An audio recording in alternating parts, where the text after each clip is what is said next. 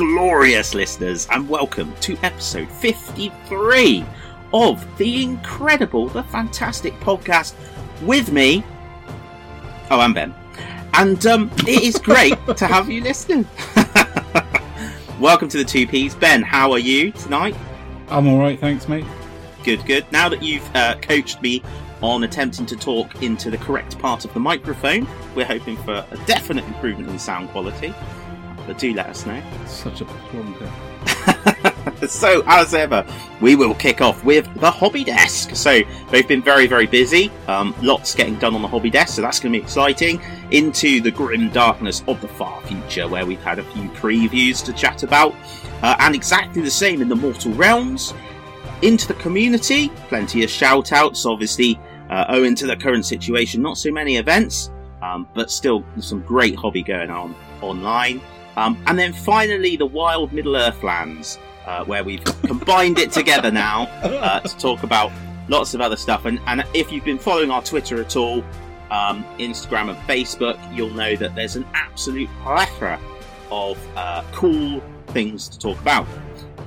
So, without further ado, guys, grab some refreshments, and we will see you on the hobby desk.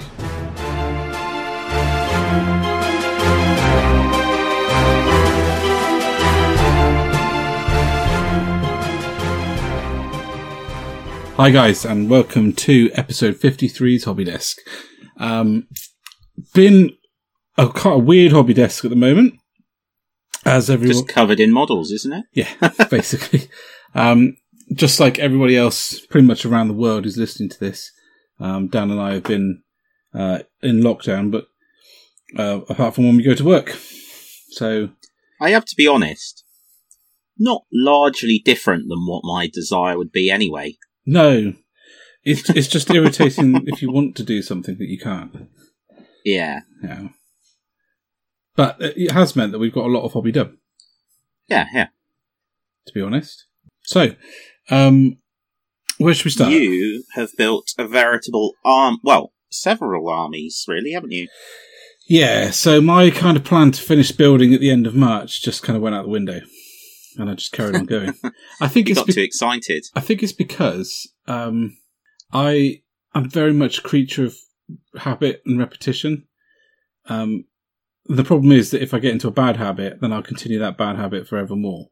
But it has positives. If I'm in a kind of in the swing of building models, I can just keep going and going and going and going and going and going and going. It helps. How many have you built now?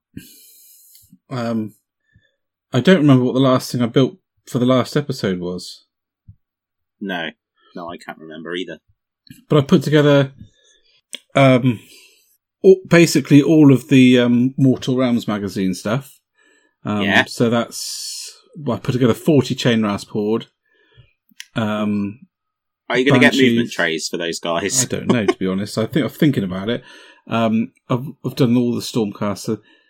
Probably have put together 40 Stormcasts made up of 10 Hunters, 10 Liberators, and 10 Secretors. 5 Secretors and 5 Castigators. The little Ballista thing. I put together the Paladors, which are they are wonderful. They are, without a doubt, in my top 10 Games Workshop plastic kits. The Paladors. I think they are. Oh, I know. You you love them, don't you? Yeah. Really, really like them. I put together Star Drake. I think that might be it. Basically, the Vanguard detachment. Do you remember the box set? But I put that together. Plus Mortal Realms, plus a box of Liberators. I think it's good though, because once I'm in the role painting, I find it really hard to go back and build. So my idea still is now, to finish putting together my Sisters of Battle, put together Blackstone Fortress, because I want that together so I can play it, if nothing else. Yeah. And then get my elves together. And the elves are causing me some consternation. Really.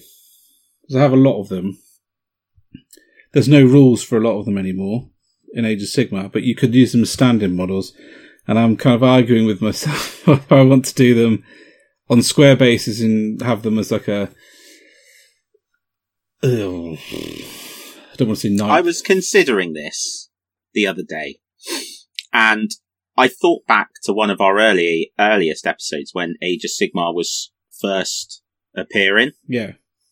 And I remember saying myself, because I had a High Elf army in 8th edition, and I made a very deliberate decision to stop that army and do something different for Age of Sigmar, because it's almost like a historic sort of reminder of the High Elves and the old world, and rather than try and cling on to that, I was really keen just to leave that there, looking awesome, and then move on and do something new. Yeah. And I still think, as I said to you when we were chatting the other day, the High Elf project for you is about High Elves in the old world.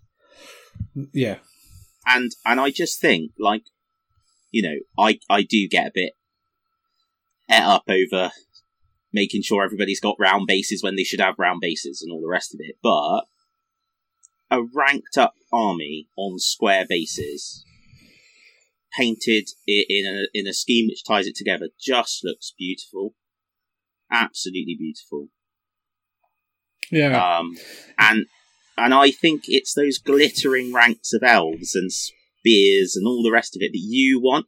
And when you're sat there looking in your cabinets, because to be honest, how many games are you planning to play with all this stuff? You know. Well, the hope is, that's an interesting question, because what's the point of having all this shit? Well, because it looks bloody awesome.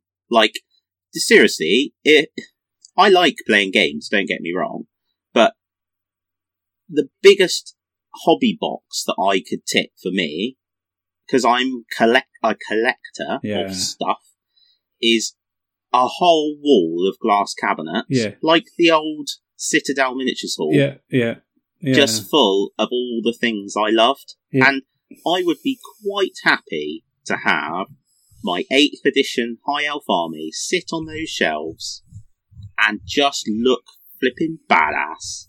And that would be enough for my elf. Yeah, I agree. I agree. My idea was, and always has been, the reason why I paint the stuff that I don't collect. So, for example, the bad guys in a starter's kit. I never collect them. I never have done. But I always try and get them assembled and painted if I can. It's so that if someone came over, I could have almost like the White Dwarf studio used to have. They have like all the White Dwarf armies on the shelf. And they would go and get them and play with them, so that I could sort of have them on the shelf and they could play with them. And that's becoming, I suppose, more and more of a reality now. With for the first time ever, I'll have a gaming table in my house soon, which would be fantastic, and allow me to do that. But I do see what you say with the High Elves, but I think realistically, I've sort of come to a decision that I'm probably going to do some one way and some another. Yeah, but I think you should. I was just thinking over my head. I think what you should do is collect the army I would have wanted. That is your dream army in your mind that you would have wanted, as say, on squares, and then anything else put on rounds. Put on the rounds. Yeah, I think that's where I'm at, because I mean it's worth saying that for about 5 years when I was a junior doctor and I wasn't doing much hobby, I did do some things, and one of the things that I absolutely loved were the pictures of the big blocks of High Elf spearmen that came out around the time of Island of Blood, and I was like, I've got to have that. But you couldn't buy the Loth and Seaguard separately. You had to buy them sort of via eBay, as it were. So two things happened. Number one, PayPal kind of became a thing, and number two, it was allowed to be attached automatically to eBay. And number three, I got eBay on my phone. So I would just sit there and like a 5-minute break and go, oh, that's 10 Loth and Seaguard for £5. Bong, bought. And that happened far more often than I would care to imagine. And then you gave me another 50. So I've now got 150 Loth and Seaguard. So I could do all right with just doing 3 units of 30, and that would look massive. And still have 60. for Age of Sigmar, because I quite like to use them as something like well, to be honest, it's quite easy to create a setting where they would fit in Age of Sigmar, because there's cities of all types and my intention was to use them as a Cities of Sigmar unit, like the Eternal Guard or something like that. I think they would do. I think they'd look really good as Eternal Guard. They would. And one of the things I have done painting wise is while I've been sat messing around putting models, I've been coming up with quicker ways to do some of the things I'm going to need to do lots of, if that makes any sense. Yeah. So there's 2 projects that I know if I broke the back of, I would be absolutely ecstatic. And the first one was Elves, and the second one was Space Wolves. And I've never really managed to get a fast way of doing Space Wolves completely sorted. So Darren Nathan did a fantastic video on painting a Space Wolf in half an hour. And I don't know whether he's got some kind of magical ability to use contrast paint that I don't. I'm pretty sure it's to do with brush control, but the way he did his in one coat, I was just unable to replicate myself. However, I thinned it or messed around with it. But what I did come up with was if I put the contrast paint over Halford's Grey and then quickly highlighted it up in a sort of light directional way, and then did and this is predominantly for the Astartes, not for the Primaris, then it only took me probably 10 minutes to do a suit of power armor, which I'm really happy with, because that's the bulk. That's the bulk of it done. Because I'd be aiming to do sort of 10 in a week, if I could, because I've got about a company's worth of them to do.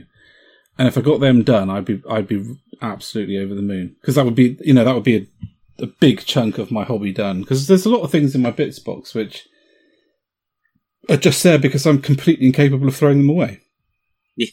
And that's the only reason they're there. I don't look at them and go, "Oh, I really must do my Eldar army." Is a really good example. I've got a massive collection of Eldar that have come in other boxes.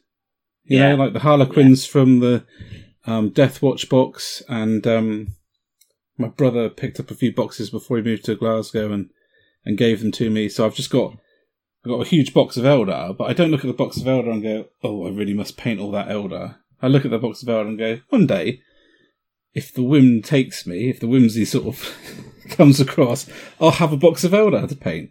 But I look at my box of Space Wolves and I look at my box of Elves, and I'm like, oh, you know, because they're in my head all the time. Because those were the 2 armies that I first collected, and it really grates me that I don't have an elf army. It really gets under my skin. So the second thing I did was the elf. I think I've got it. Sorry, it's hidden behind so I can look at it. Some people might remember the fantastic piece of art where the elves are on the left fighting the goblins on the right, and the elves are very light and the goblins are very dark.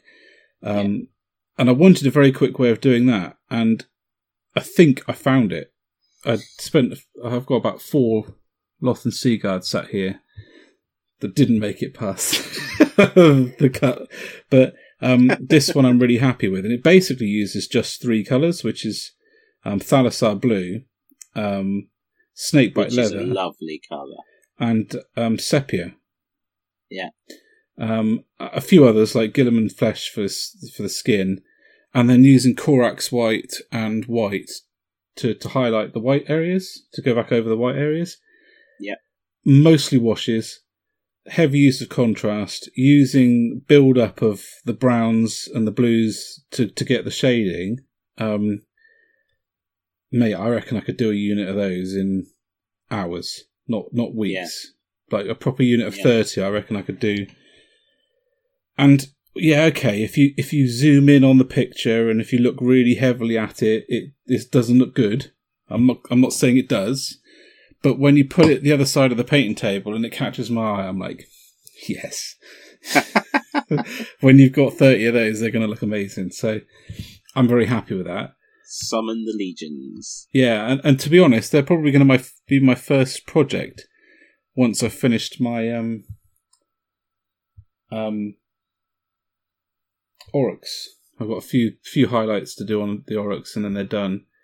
And then I will do probably the 2 or 3 units of 30 of those just to get them done and form the backbone. It will probably take me, without a word of a lie, more time to clean them up than it will take to paint them, because they are just buggers to clean up. But yeah, so that's been my hobby. Lots of fiddling, but mainly putting together. And Ross and Marcus have been joking that I'm being a little bit of a hobby butterfly, but it doesn't feel like I am. You've got all your projects and you're working through them. I'm just assembling them all. And assembly is my current project, regardless of what it is I'm putting together. It's all grey plastic in the end. Yeah, it's been good to see you getting so many things put together. So me then, I have been probably more prolific in my painting. I've got to stand corrected. I've been completely proven wrong in the last couple of months than I think I've ever been. Yeah. It basically, I talked about this in episode 52, but it started when I went to Warhammer World in January, twice, and then I came home. Basically, it was so funny. I know I've said this already, but it's typical me. I went all the way through I went up there thinking, right, I'm gonna do a new army. Got into the exhibition, first room, new army. I like all this Age of Sigmar stuff. Yeah, definitely doing a new army. Into the second room where all the heresy and 40k stuff is. Oh yeah, look at these Space Marines. Oh, I gotta do new army. Into the third room with the massive corn display. No, I'm doing my corn. That's fine. I'm sticking with it. And then I promptly bought some Terminators. Came home, got the Lamb Raider finished, which was just a massive thing for me.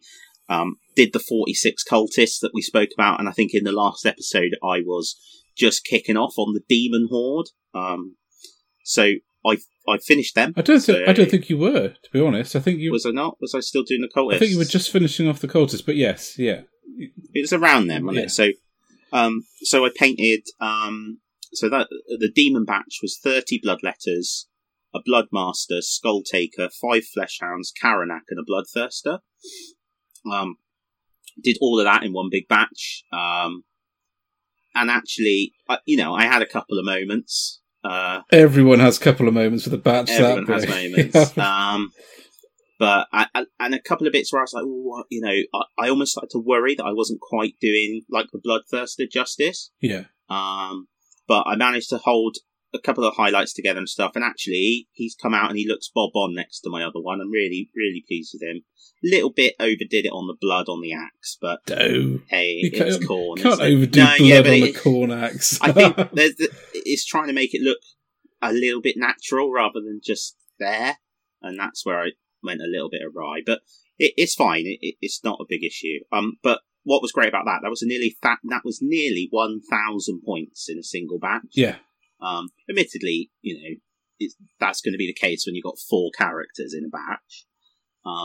But it finished pretty much all the demons that I owned. Certainly everything that was put together. I think I've got like 3 Blood Crushers somewhere. Yeah. But other than that, that's all the demons that I owned. So that was just fantastic feeling when I finished them off. I was so happy.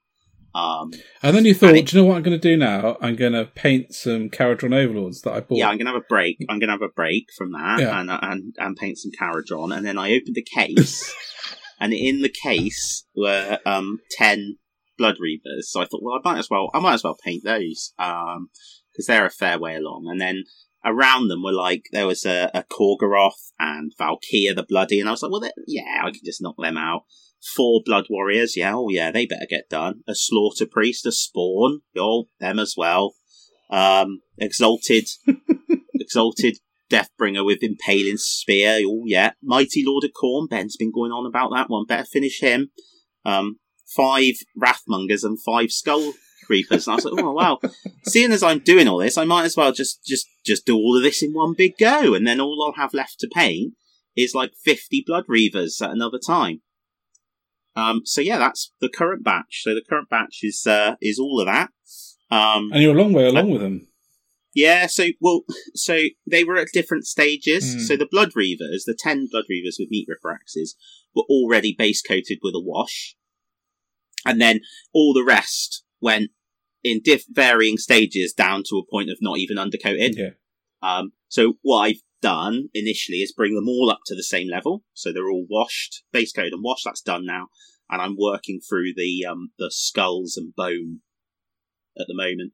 As soon as I finished the wash, I found it really inspiring to go in and do all the dry brush and paint work on the base, because after that point, there's nothing that's so messy in my scheme that's going to get onto that base. And actually, when you then look at it, you look like you're really close to finish. Yeah, I think it makes a massive difference. Really cool thing that you do, actually, because, from your perspective, you won't play with an unpainted model, so you get them to that stage and base them. You could use them.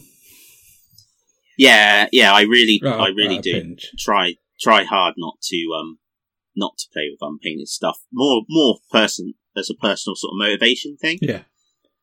To get them done. So yeah, that's where I'm at the moment, and I am generally enjoying it. What's been quite good is we've been using Zoom to basically every night when we're hobbying chat. And that's really helpful, especially you said it to me early on, but you just get in the swing of it and you're just doing the same bit. This batch is a little bit more challenging because there's quite a lot of variety. Yeah, there's a lot of different stuff, isn't there? And I should imagine it was quite hard bringing them all up to the same level. Yeah, it was. Before you could get into a groove of things. Yeah, that's right. So, but, it's pretty exciting. When it's done, it puts my Age of Sigmar Khorne collection at about 6,000 points, which is really, really cool. And trying to listen to him make excuses as to why 6,000 doesn't make sense, and it has to either be 8 or 10,000. It's quite a thing to behold. Yeah, but it's true. So, one of the things that I'm often a little bit embarrassed by, I suppose, is that as somebody that's been in the hobby for 20 years, my actual painted model collections are quite small. Especially when you then consider how much stuff I've spent money on over the years and then ultimately sold or whatever I've done with it. So it's really, really nice being known for being a Khorne player as well, to be getting somewhere with that. With the demons, my 40k army's now just over 300 power. So the cut-off, that's the sort of starting power for Apocalypse. So that's really exciting. Yeah. And it's not just big stuff. There's a big block of cultists in there. There's some big blocks of bloodletters in there. Because in your mind, your Apocalypse army is that big table from the Warhammer World Display. That's what you're aiming for. And I love it. And every time I go there, there's something else on there that inspires me. And this is one of the things, I know we joke and laugh about Chaos, and people will say sometimes, Khorne is very linear and he's the simplest of the gods and all that, but there's still so much variety and so much you could do. I mean, I could, as I have seemingly done and continue to work, I could collect Khorne forever and a day. There's still units that I don't own. I'd love to convert up some Warp Talons and Raptors to look more sort of World Eatery. I'd love to do some Obliterators in World Eater style. I'd love to do some Bikers in that style. I don't have any Skull Crushers. Is it Skull Crushers? Yeah, Skull Crushers from AOS. I still only have 2 Bloodthirsters. I don't have all the 3 different types and Scar brands. 8. Or the Forge World one. Yeah, you need 8. Which I knew you were going to say. So there's just so much flavour to put in. Yeah. And I really love that about them. So, but after this batch, we'll see. Oh, you know it's going to happen. Just say it. But Just the thing is, I'm quite God. excited. I'm excited by 53 Blood Reavers because I'm like, actually, going from the batch I'm doing now, which is quite varying in what's in there, to something where the models are going to be fairly similar. Yeah. And I've got a quicker way of doing, because of the advent of like contrast paints, you know, I think the key for me is that if you do the prominent bits in sort of contrast with an edge or traditionally, so for example on the Blood Reavers I tend to do the metals traditionally, so lead belcher, a wash, a really tight edge highlight and some blood effects, which looks quite cool. The metals as well with the edge highlight looks quite cool. And the skin, which again, I use contrast, but then I put a couple of highlights on. Yeah. All the other stuff, like the straps, the trousers, the boots, you can just put the contrast on. Yeah. Yeah. Or even, you know, black boots. You can just put a flat black on. If you want to go in and highlight the boots, good for you. But by the time I've dry brushed my bases, slapped snow on, blood, tufts, all the rest of it, you can't see the bloody boots. So, it depends. Obviously, it's each to their own, but I think it's finding the level you're going to... Well, we always talk about this, but the level you're going to be happy at. And I think that's where, for me, contrast really helps, because doing, like I said, the straps, and I could go on about it for ages, but and often do. But you've got to have an idea in your mind when you approach something like 50 Cultists or 50 Reavers. Do I want these all to look like the heavy metal box art? Well, if you do, and you can tolerate painting 50 of them like that, and you've got hundreds and hundreds of hours set aside to do it, yeah, great. But if your goal is to get those bulks onto the table and looking good, or looking at a standard that you're happy with, you've got to have you got to have it in your mind what you want to achieve, and sort of in some ways what you're happy not to achieve. Yeah, and another thing that the batch painting's done is it's brought on a certain madness now, where I'm like, so we've spoken about it, but I don't know if I've decided this by the last time we spoke, but I'm gradually collecting a few Caradron Overlords. And yeah, you're just going to paint the whole army in one go. Yeah, so I've got this idea now to batch paint the entire army. So my time-worn ruins turned up today from Curtain, and they are basically a large model basing kit for Age of Sigmar. Yeah, they're really, really good. Yeah. So I saw someone, and I should have written the name down to credit them, but somebody online had based like a gun hauler or something, and it was flying over a piece of the ruin, and I was like, that is a blinding idea. Yeah. So I'll still stay with like the snow scheme and stuff to tie things together, but those, and then what I really want to do is then get the Sigmarite flipping Storm, whatever they're called, ruins. What are those? Storm Vaults, aren't they? Yeah. Get them and do them in the same scheme. Yeah. And suddenly, you know, the dream starts to come together. So I still need to get a couple of bits. I need an ironclad, but I can't really. The dishwasher's decided it's had a flip enough. So unfortunately, an ironclad, whilst it looks beautiful, does bugger all for cleaning your dishes. So going to have to probably invest in that instead. But yeah, it's been. Yeah, I'm really grateful actually to like having you on the end of the thing, chatting and stuff, because it's just been fantastic. Yeah, it's so good. I mean, you know, was it last year?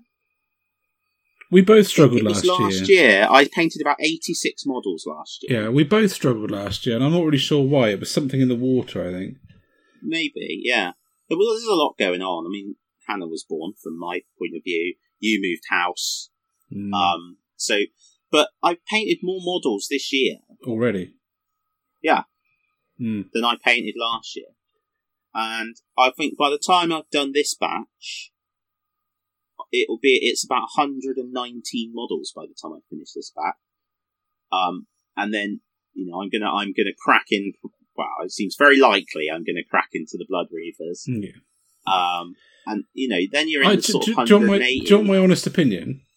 Yeah. You should do the Blood Reavers, because that puts you in a position that you've never been in before with Age of Sigmar, which is almost the liberty to do whatever you wanted next. So that when you walk into a Games Workshop and you're looking at the Khorne shelf or the Kharadron Overlord shelf, you will know that what you take off the shelf and go home with is what you're going to paint next.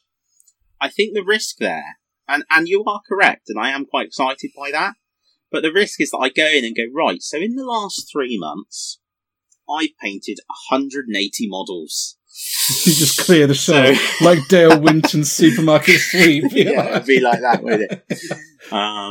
But yeah,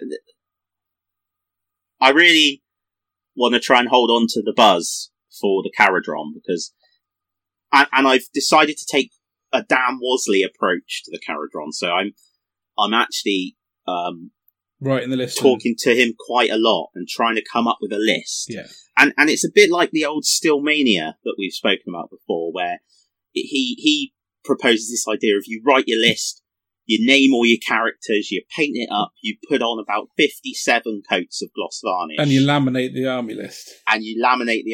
That's right. And then changes. You just play over and over again, and it never changes. And if you lose, it's because they know what you've brought, and if you win, there's no excuse. There's no excuse, yeah. Now, obviously, with the way the meta changes and stuff, hey-ho.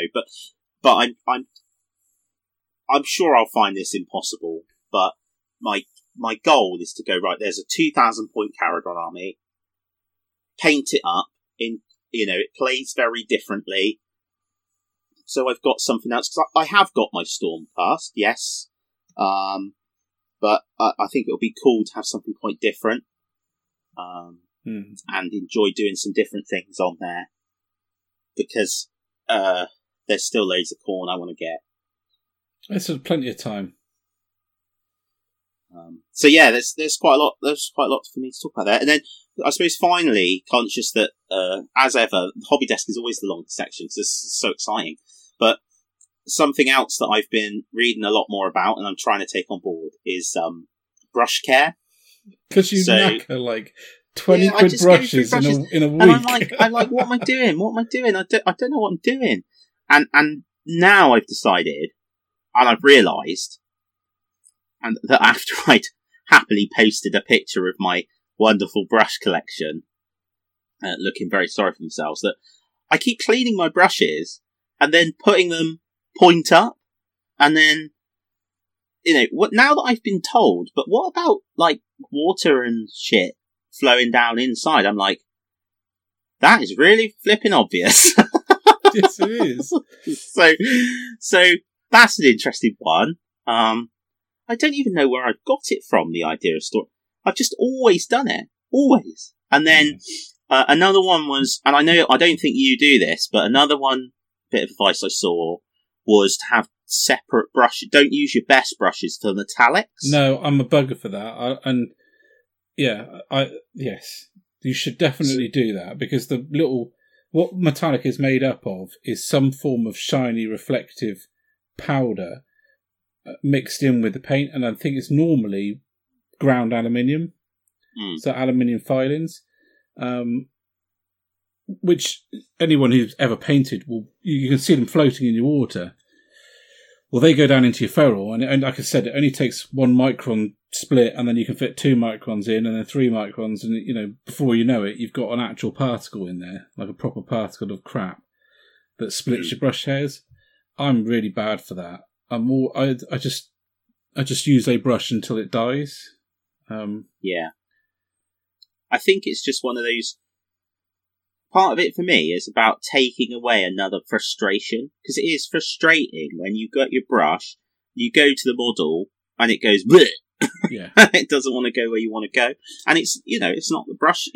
I haven't looked after them properly, so that's another one. And then something else I saw, which I'm going to try, is having a small piece of sponge at the bottom of your water pot, so that like when you're rinsing your brush or cleaning your brush, rather than like cleaning it against the bottom of the pot, cleaning it, getting like some of the crud off with that sponge bit at the bottom of the pot. Yeah, that's a good idea. I've got the Masters brush cleaner, so that's fine. That's not a problem. I've basically some of my favourite brushes that I use quite a lot. I've got the old Heavy Metal. Oh yeah. Large brush, which is like a size 2/3 brush, and I just love it. I the really old brown handle one that came in the wooden tub. Yeah, that's the one. Yeah, that and the detail brush, and that's mainly what I use. And so I've put them in the Winsor & Newton brush cleaner overnight, as it advises, and they've come out and they're quite nice. So they're stored point down in their little plastic knobbles things. I killed mine. Mine are dead. My brown ones are dead. This is very sad. And I've been looking up brushes, and I'm thinking, I've got loads of brushes, and looking after them is going to be the key thing, obviously. And I do love Winsor & Newton, but I've had, probably because of the way I've treated them in hindsight, but I've had a couple of issues, and I'm thinking of trying the, is it Raphael 8404s? Yeah. Now, at the moment, probably owing to the current crisis, I just can't find them anywhere. They're out of stock. But I'm going to get probably a size 2, because I think size 2 is where I'm at with my brushes. I just love a size 2 brush. Yeah. It holds a good amount of paint. You can still get a really nice point. I do a lot of my work with size 2. I very rarely go lower than a size 1, unless I'm character painting.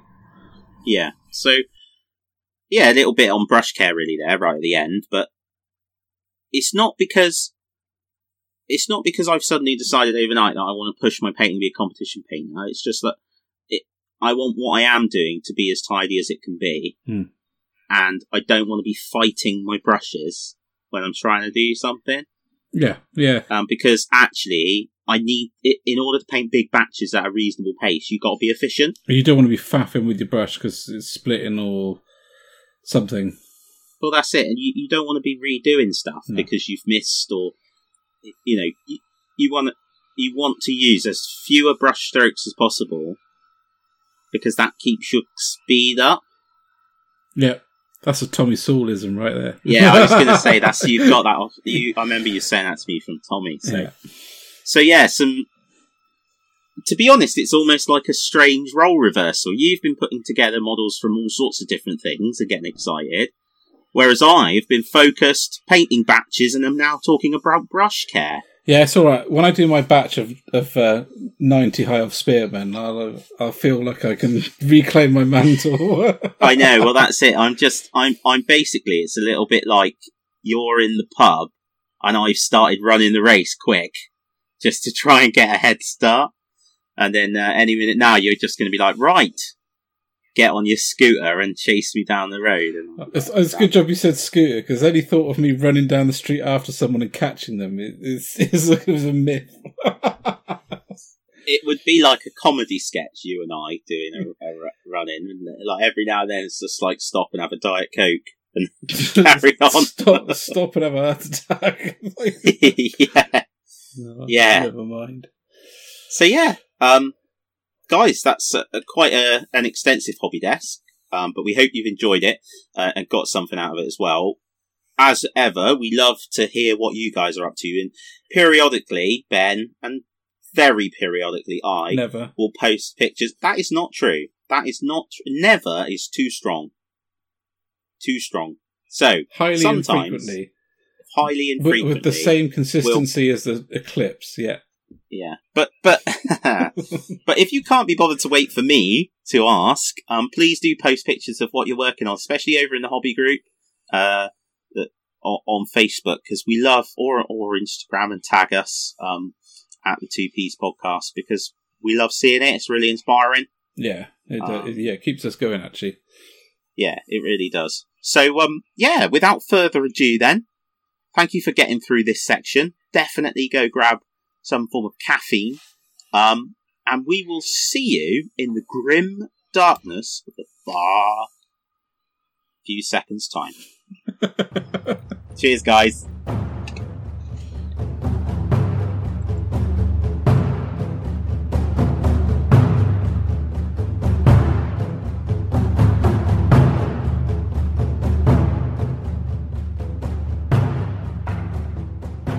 Welcome, listeners, to the grim depths and darkness of about 10 to midnight, where we bring you all the exciting up-to-date news and full breakdown of effectiveness of the new 40k units.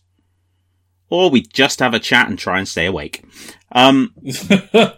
Okay, Ben, so some exciting bits and bobs. Let's kick off with Storyforge, because that is exciting.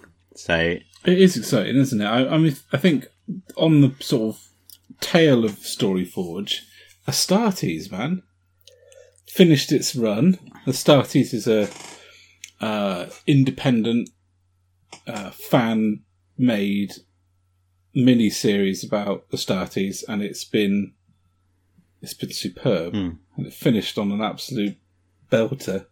Apart from it's not finished. And I hate it when little short stories do that. Like, it's finished, but it's not finished. Yeah. So that is an incredible piece of animation.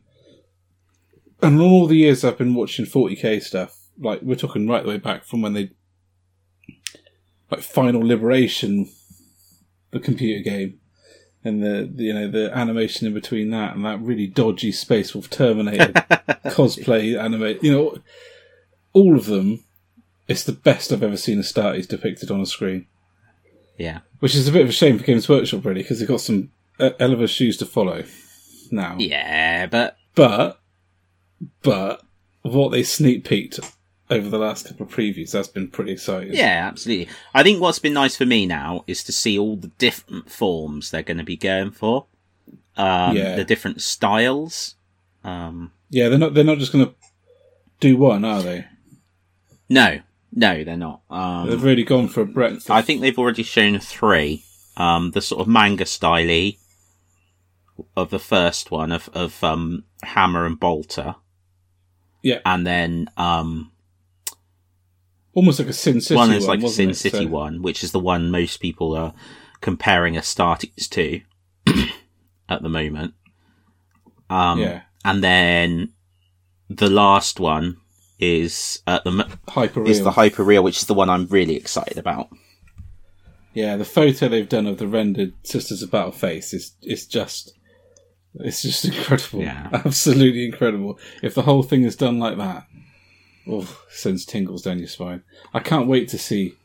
No. I can't wait to see like proper full blown films and series, and I really hope they gain traction. It's so exciting to think, like, just the same way as I could go down now and pop on, like, Transformers, I could go down and pop on a bit of 40k, I'll be like, Joshua, Peppa Pig or Death and Blood? Yeah. We're like, quick, Mummy's coming, quick. Oh, Peppa. Hello, Peppa. Daddy Pig here. And it goes out of the room. What happened? No, it's Peppa Pig. Daddy Pig just spontaneously combusted. It happens. Yeah, so that's exciting. Storyforge stuff. Yeah. Let's talk about some heresy. And it truly is heresy. He's the worst kind of heresy. He's the worst kind of heresy. So, let's start with the word bearers. Oh. Everybody's favourites. I'm so broken by these. They are too nice. So they are so nice, really and good, yet they're word bearers. I can't stand word bearers. Word bearers are just horrific, aren't they? Yeah. But these are lovely. Really, really like them. So, basically just a couple of Praetors. But to say that is not really to do them justice. So I think it's fair to say, unfortunately, around the time of the Space Wolves, and for a little while there, it felt like Forge World weren't really hitting the mark.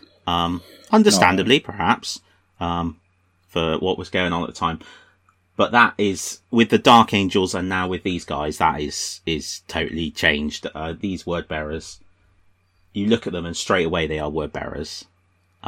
Really clearly, really nice models, really crisp sculpts, interesting poses, cool looking fire.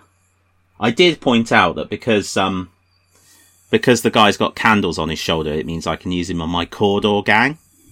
So you get the word bearers Terminator, Praetor into Necromunda. I think that's the exact opposite of what the Cawdor are supposed to be about. Nah, they'd be fine with it.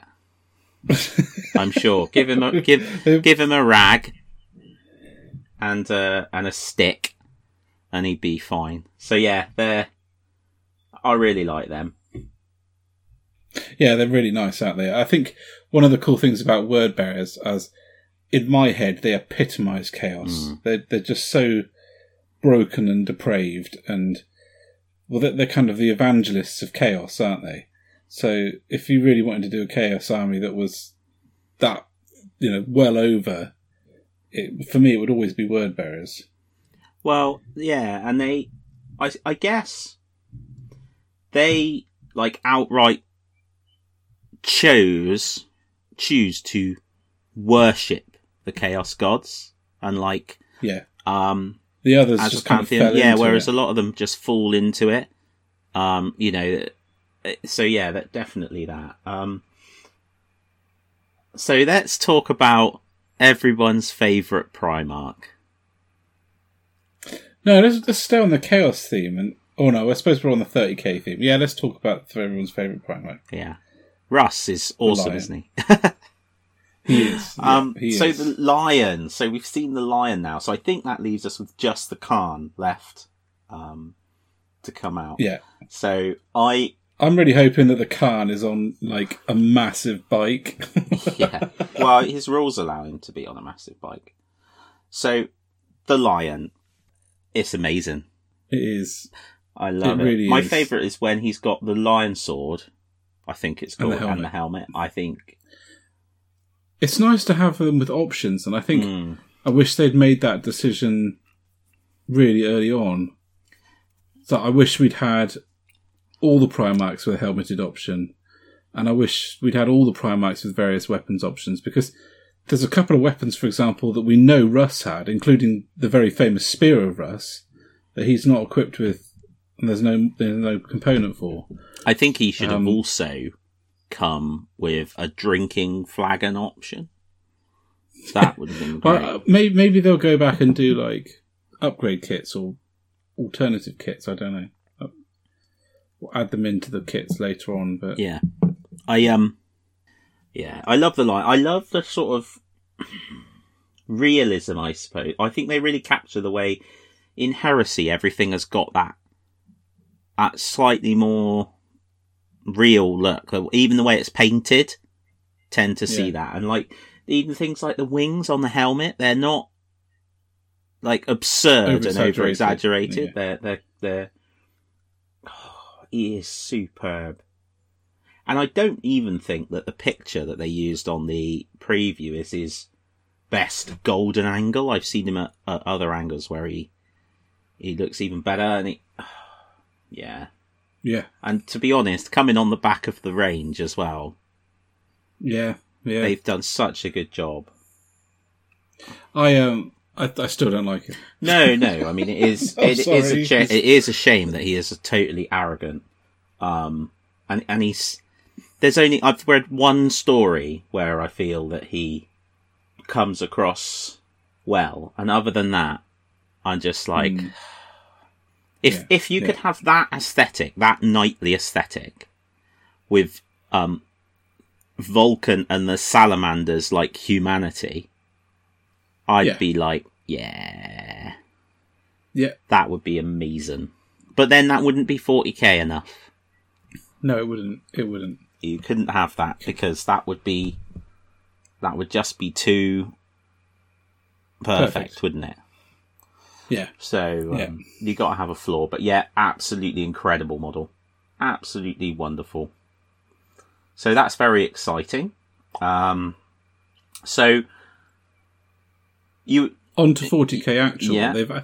They've almost racked up the next 3 Psychic Awakening books now, haven't they? So we've got Pariah.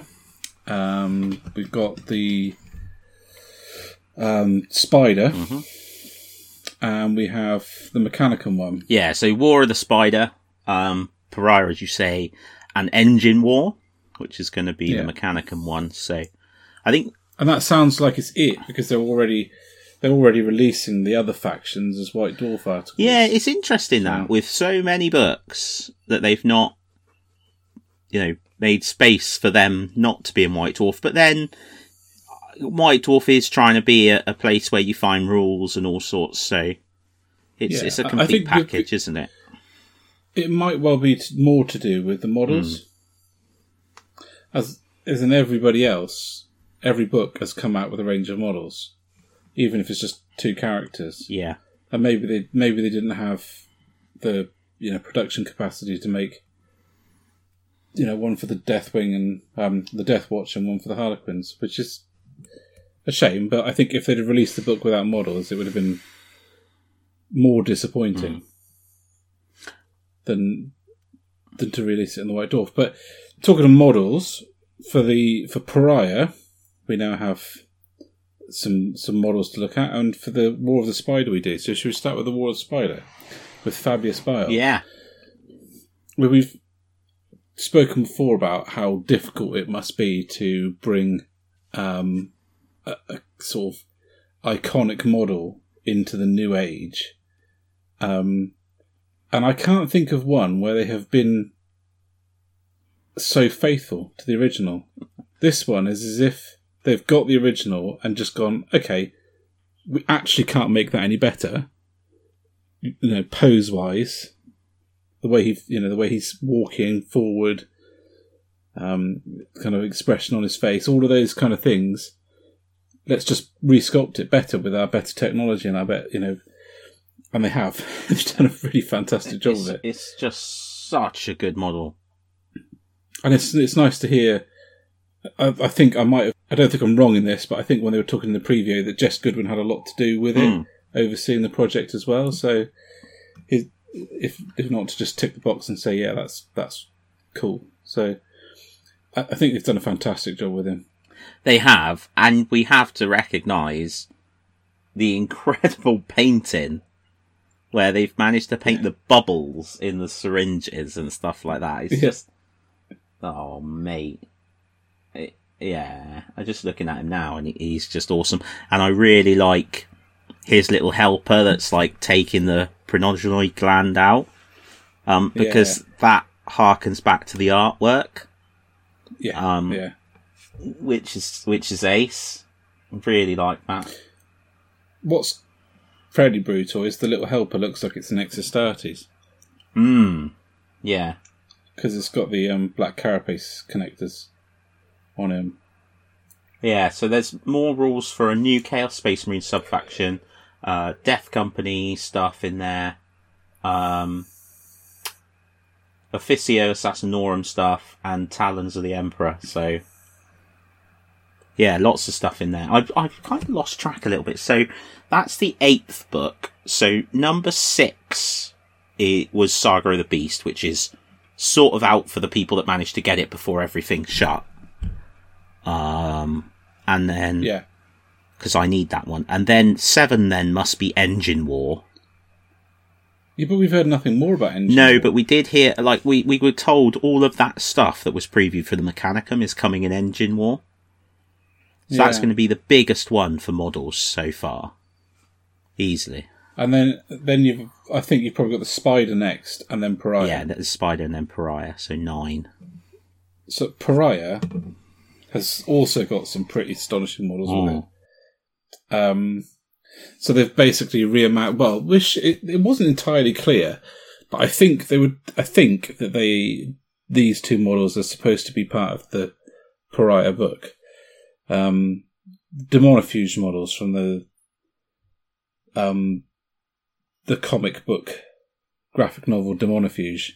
So the Harlequin and the Sister of Battle. And considering they've just done a massive range of Sisters of Battle, it's pretty hard to bring in another one that is just immediately eye-catching, different and awesome. But they've done it. She's fantastic. Yeah, so full of energy. It is. These guys are connected with the book, Pariah, but they're also re-releasing Demonifuge in an updated 20th anniversary edition. That is totally going on. That is being bought. I think they've colorized it as well. They have. Yeah, I agree. I'm buying that too because I enjoyed reading that when I was. Well, God, that must be 20 years ago now. Yeah. So, yeah, I mean, it's amazing, isn't it? It's great stuff. Great stuff to see. It is a bit disappointing that it's not anything to do with Games Workshop, but we're now in a state now where, in a bizarre kind of way, we're almost up against the floodgates in the sense that we now know the next 3 Psychic Awakening books and the models that come with them, and we're not going to see them for months. No, indeed. But also, I think they hearken to this a bit, because we were discussing, weren't we, around the previews, and how there seemed to be less stuff in them than maybe was implied originally. But what they've done is they've spread them out, and I think I think we can inevitably, I would imagine, we will see at some point a slowdown, a slight dip, because yes, okay, they can work from home to a degree and sculpt at home and stuff, but you're not going to have the same productivity, I don't think, as you would have in work when you've got people around you and stuff. Then you've got the production, etc., etc. So the impact of this shutdown is going to be felt for a while.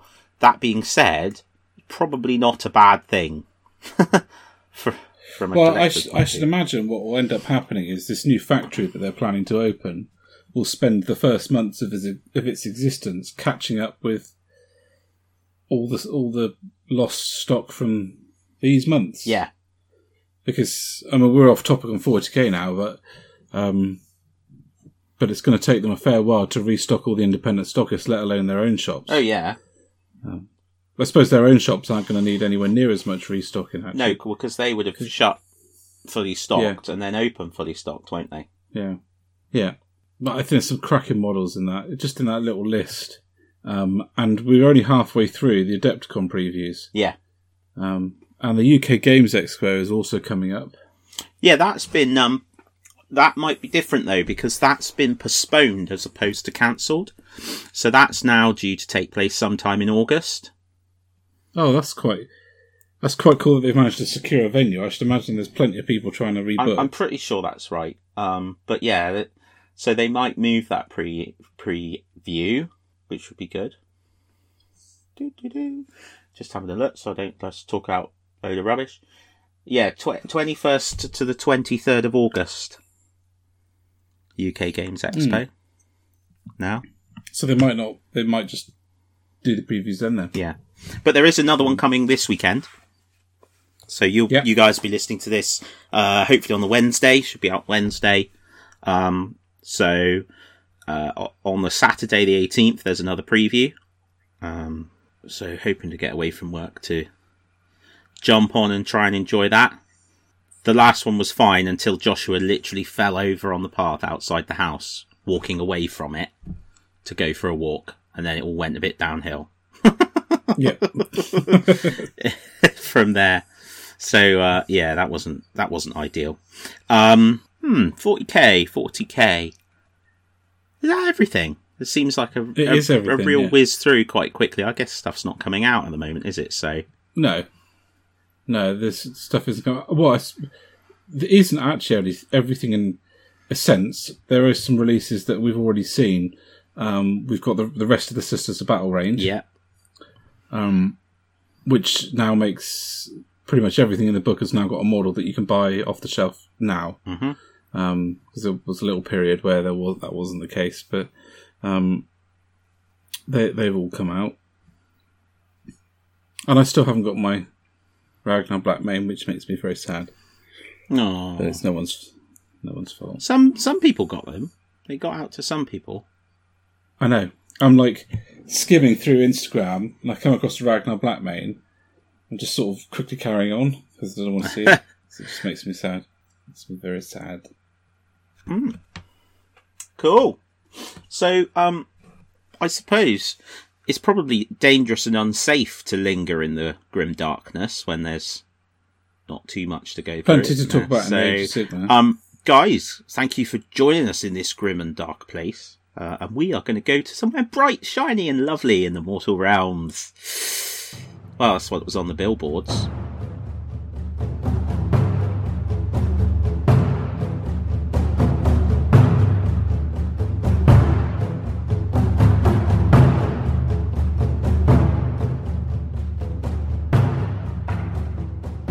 Hi guys, and welcome back to the Mortal Realms. We've got some elves to talk about today, and a few other things too.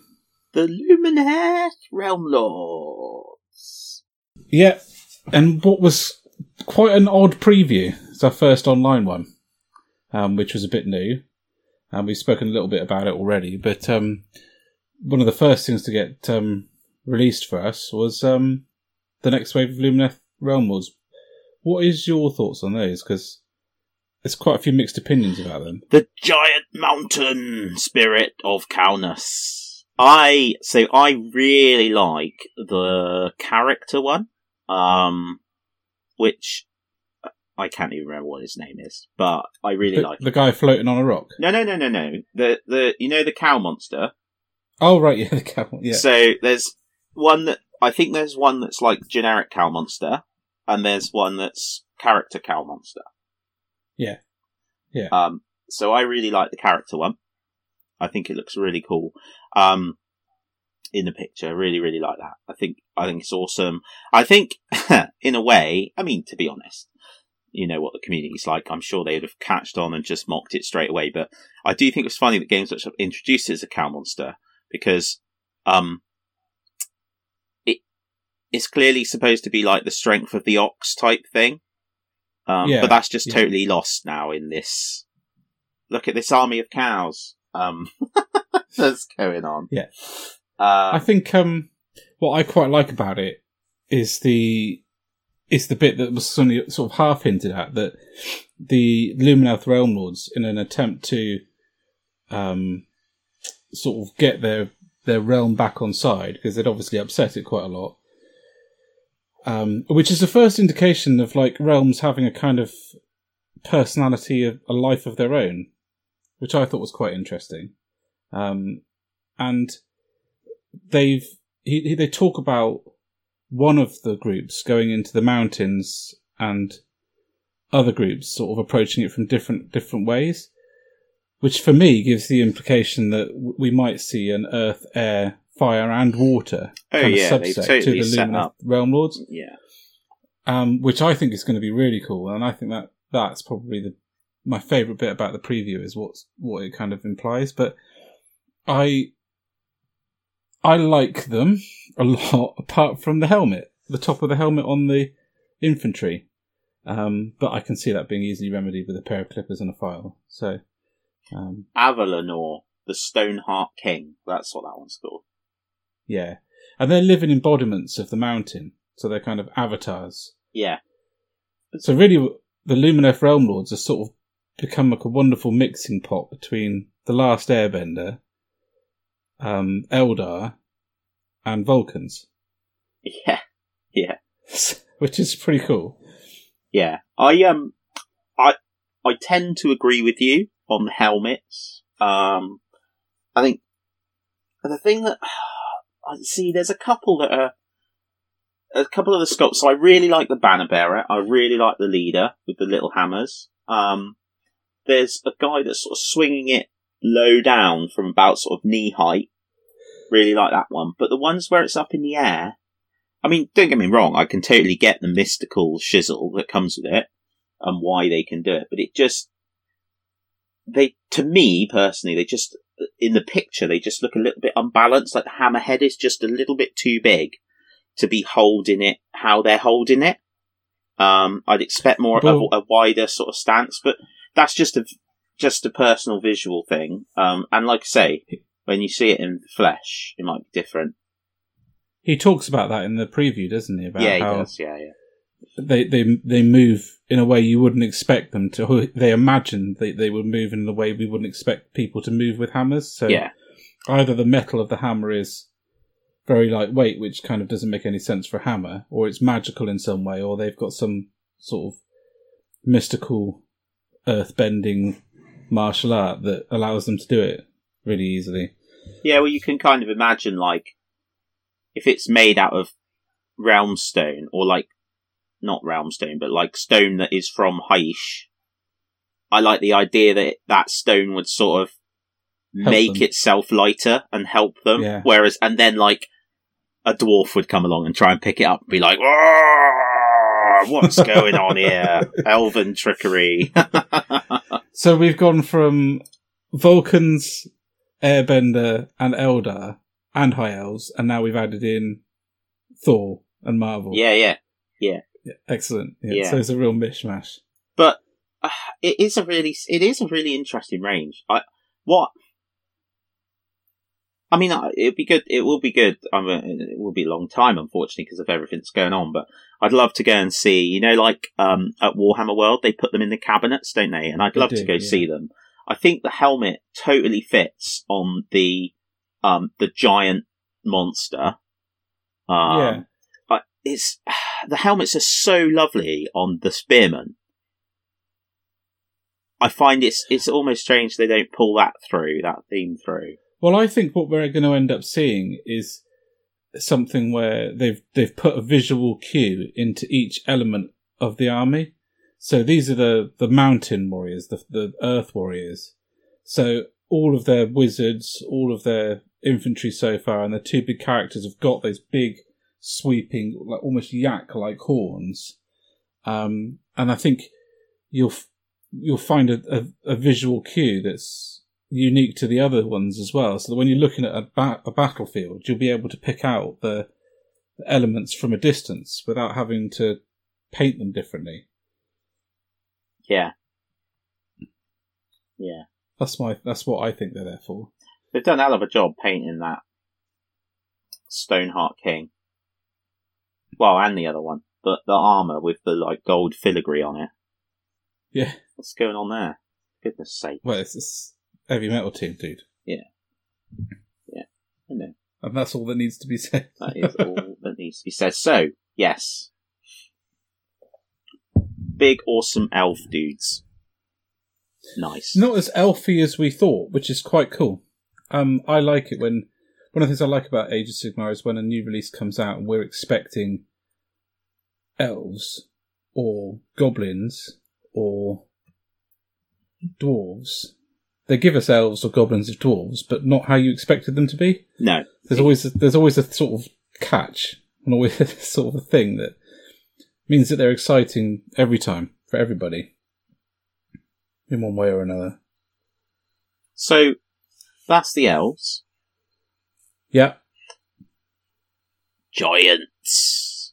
Yeah. I'm going to pick you up and stuff you in my trousers. There's a comment. Yeah. I think a giant army is going to be spectacular. I'm really interested to see how giant they go. Yeah, I am too, because when they made the giant model, and we have definitely spoken about this before, it was sold with the idea that it could be for multiple different armies, and it was one of the biggest kits they'd made. And it was all in plastic, and there was a ton of bits in there. It was a fantastic kit. They made it in a dustbin. Do you remember that? Do you remember it was made in a dustbin when they cast the 3 up? No. Yeah. I'd love to find the White Dwarf it's in, if I've still got it. But yeah, if you look at the White Dwarf, they cast the 3 up in a dustbin. It was so big. Oh, cool. Oh, okay, that makes sense, yeah. That's wicked. Yeah. I've always wanted a 3-up. If Games Workshop sold 3-ups, I'd buy one. Yeah. In fact, I'd probably have no room in the house because I'd have bought 20 of them.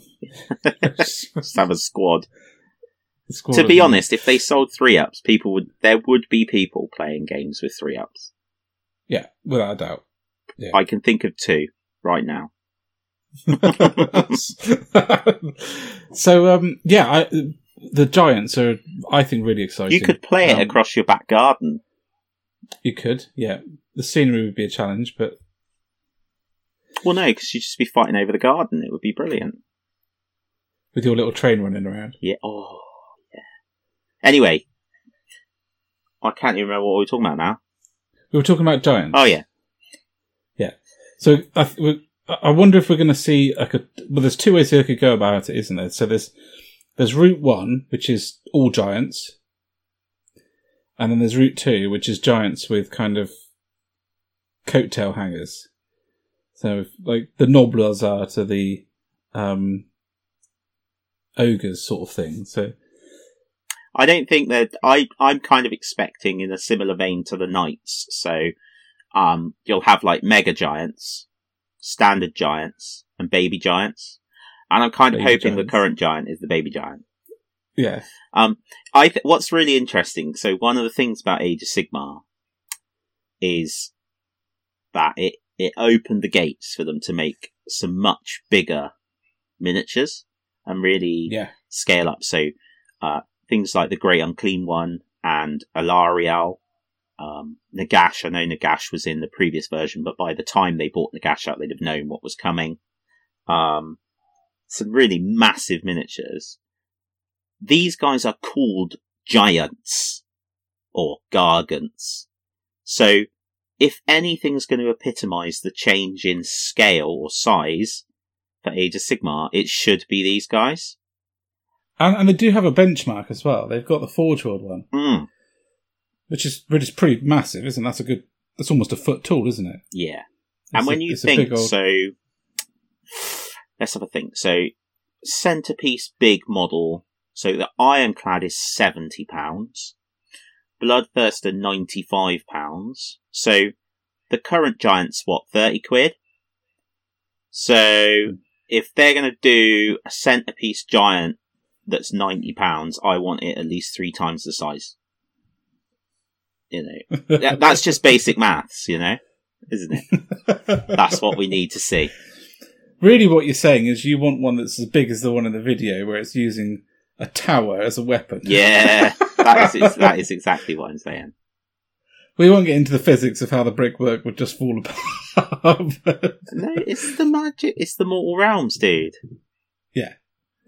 That is a wicked video, though. Yeah. It's interesting that they outlined a couple of the different kinds already.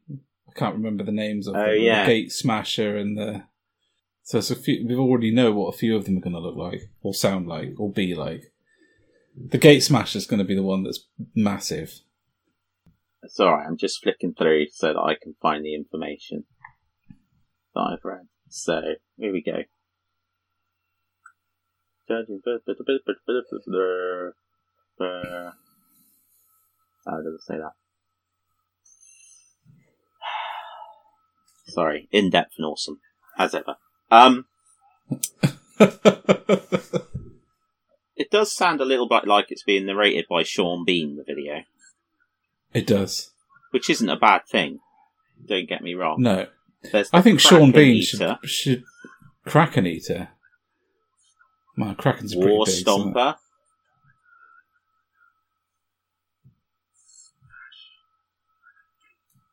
Gatebreaker. Gatebreaker. That's the big one. Mind you, Krakens aren't small, are they? Mm. Do you reckon the Kraken Eater's a bit like a merman? With the fish legs? Yeah, possibly.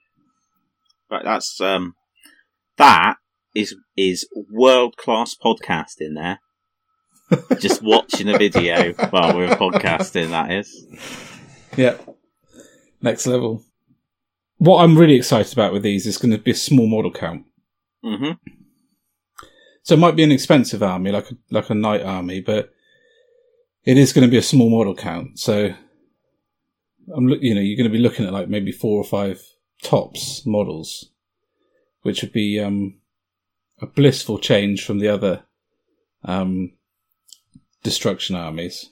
Yeah, definitely. Yeah, it'll be a nice counterpoint, won't it? And or at least the destruction armies that I've done. Yeah. It'll be nice to add another army into the destruction range. It's the most lacking of the four kind of factions, isn't it? Order have got tons now. Death have multiplied a lot recently. I think they're quite fleshed out. Chaos has just got too many anyway. But destruction really, it's been a bit small, so it is nice to have another faction in there. Yeah, definitely. Yeah, so you've got 4 factions in death, 3 factions for destruction, some for chaos, and many, many lots for order. 7 for chaos, and 8 for order. So 9. Oh yeah. Realm Lords. Yeah, the Realm Lords are on the way. Yeah. So, do you think that the Gargants or elves are going to tempt you to do an army? I want to say no.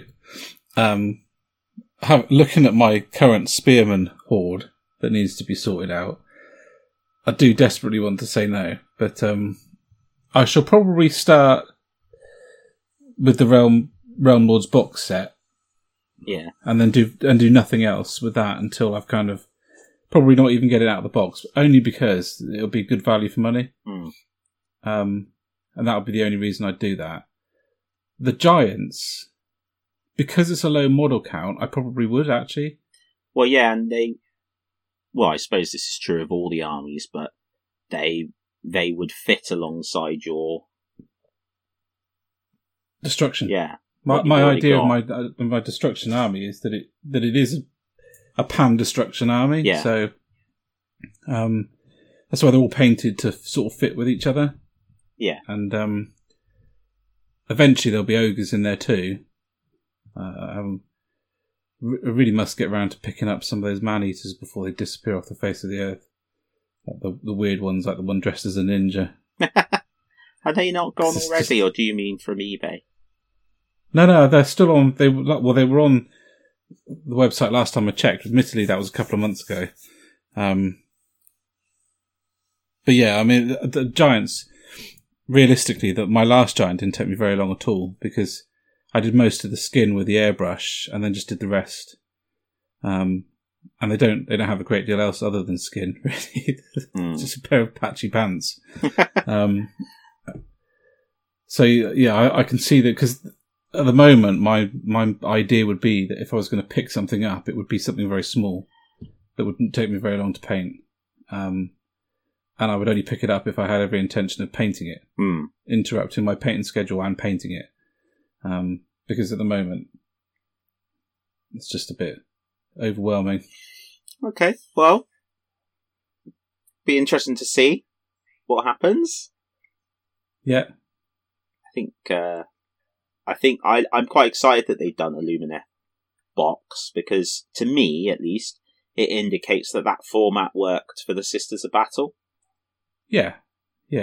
I mean, I have mixed feelings about it, really, because I don't know if this has ever come across on the podcast, actually, but I'm quite obsessive about looking after books. And sometimes I will even go as far as buying 2 copies. So one to read and one to just sort of have, which can be really daft. For example, I have my Rogue Trader book, which sits on the shelf downstairs with all the other really nice books and doesn't get touched on pain of death.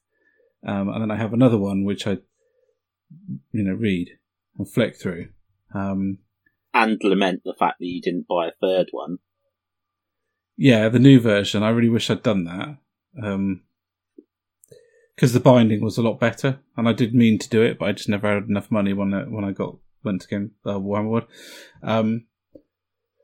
So the idea of a special edition army book, and an army book being a thing that you refer to constantly and you're constantly flicking in and out of, actually is just a bit weird for me, because the only difference is the cover and the finish and a few other little embellishments, and those are just going to get damaged along the way. I've never invested money in the only limited edition army book that I've got, and I've got limited edition rule books that I bought as well as the normal one, if they were really nice, is the Sisters of Battle one. Because it came in the box. And if this is going to be the new format, where you end up with a limited edition one every time you buy one of these army boxes, I'm going to end up with a bunch of these limited edition ones. And in some ways, I'd rather they did the army box with the normal one in and dropped the price a little bit. Yeah. That would It's be... interesting, because they used to do army boxes years ago. Yeah. When new stuff came out, didn't they? Where a box... I remember buying the Space Marine one once, when the drop pod was new. Yeah. That's a long time ago. Yeah. I remember the plastic drop pod coming out. It was groundbreaking. Because it was only the Forge World resin one then. Yeah. And everyone's been waiting eagerly for the plastic Dreadnought drop pod ever since. I guess they're not going to bother now with the Primaris one. But we shall see. Yeah. What else has there been for Mortal Realms then? Well, there was a new warband, which was really nice for War Cry. Oh, yes. That was fantastic. Yeah, really, really nice. The leader in particular, I think, absolutely excellent. Really cool. I love his pose. And to be honest, I've been looking forward to these guys since they were first mentioned in the book. Yeah. So I don't think you're alone with that. No. So it's really nice to see them. And it will be interesting to see what they do next, now that they've been and covered off all the ones they've talked about. They've covered off all the ones in that original book. Do you think we'll see more Chaos bands? Or do you reckon they'll go for other ones? I don't know. I kind of think that we'll just see more Chaos bands. I don't know. I think maybe we'll see more interesting bits and bobs, because they did all the beasties, didn't they? I can't see them doing many more Chaos War bands, to be honest, because there's quite a few of them now. There is a lot of them, that's true. They're cool, though. Oh, they're brilliant. And I think if I was going to do a Chaos Army, I'd include them as units. Because I'd probably do like a Archean-led sort of mixed army.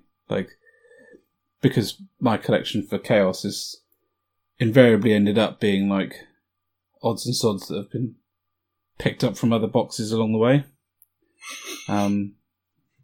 So I would probably use them in that, because I just think they look great as alternative units.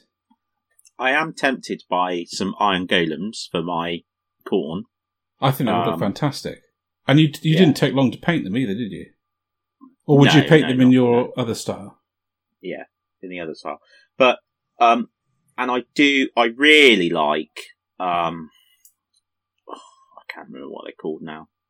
The ones that came out most recently ahead of the Signs of the Flame, which are on the way now. That they basically look like Marauders. Oh, yeah, they're great. So I think they have a real place. They're really nice.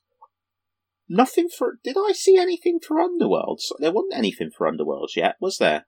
No. There's two warbands that kind of almost snuck in recently. Like the Nurgle one and just sort of passed me by. I'm not really sure why. I think it's because it was when I was moving house. But I was having a look at those, because they're in the White Dwarf. Or it might have been last White Dwarf, and I found it when I was tidying my hobby space. And the sort of sorceress hag is absolutely fantastic. I think she's brilliant. Yeah, they are very good. They're really nice. Well, Mingen sculpts. Yeah, they are. Yeah. Always quite fancied doing a Nurgle army, because you you could really relax and go with. I would go like with almost pale blue or that blue-black necrotic skin, and then loads of dirt and grime over the top of it. Really grimdark it, and you could do that, I think, reasonably quickly. Ben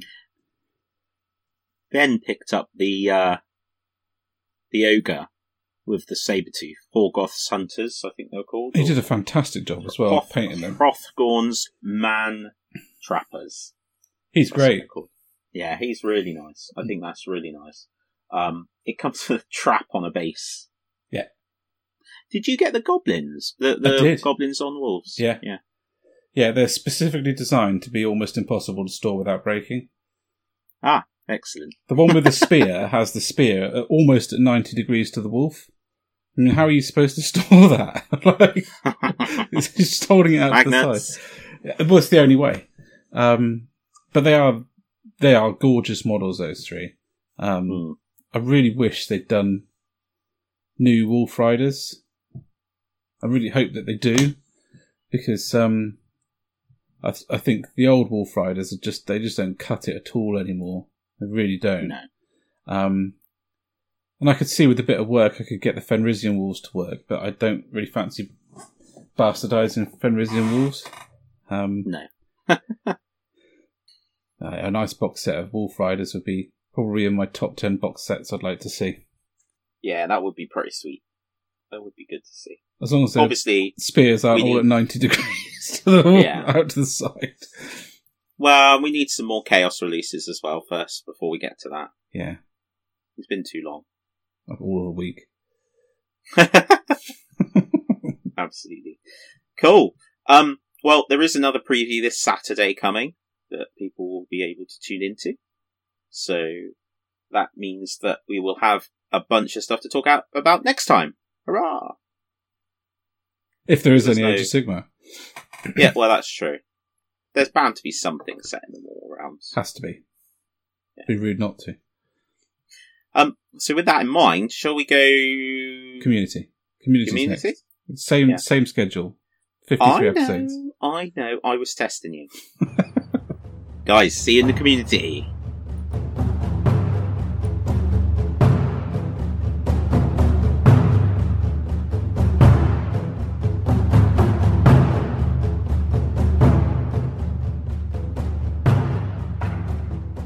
Hail to our glorious community. As ever, you guys are probably our main focus, other than just having a chat and justifying it to the wives of doing the podcast. So, guys, thank you very much if you've made it this far. As ever, we shall start with our shout-outs. And Ben, over to you, my friend, because I know you've got a few to talk about tonight. I have. So the first one I want to talk about is a Facebook group actually called Foam Modelling Workshop. I've been quite interested in using foam for scenery for sort of a little while, and a couple of pictures came up from this forum as a sort of, have you ever thought about this group? And it's just fantastic, absolutely fantastic. It's amazing, isn't it? Really, really good. It's not only is it a wonderful showcase of what people have done, across a range of different sort of wargaming periods, so historical stuff, fantasy stuff, sci-fi stuff, all of it. There's loads of really good information on there that people are really willing to share and talk about. And as a result, it's just a fantastic place to sort of spend 20 minutes on Facebook, really. Just browsing through the pictures. Absolutely. It's completely opened my mind to foam and using it for scenery. I feel like I may get a bit carried away though. It's really cool because they've put a beginner's guide to foam modelling tools and materials. It's brilliant, isn't it? Straight away, like within the rules of the thing. So I think that's really, really cool. It's a proper resource. Sometimes it's quite... Pardon? Yeah, it is, yeah. Sorry, I interrupted you, Dan, sorry. No. That's my trick. I just think foam, quite often the blue foam, as it used to be called, which isn't blue anymore, It's like this mystery resource. Yeah. So to have somewhere where it says, this is how to search for it, this is what it looks like, this is who makes it, and they do that for the UK, US, and mainland Europe. Yeah.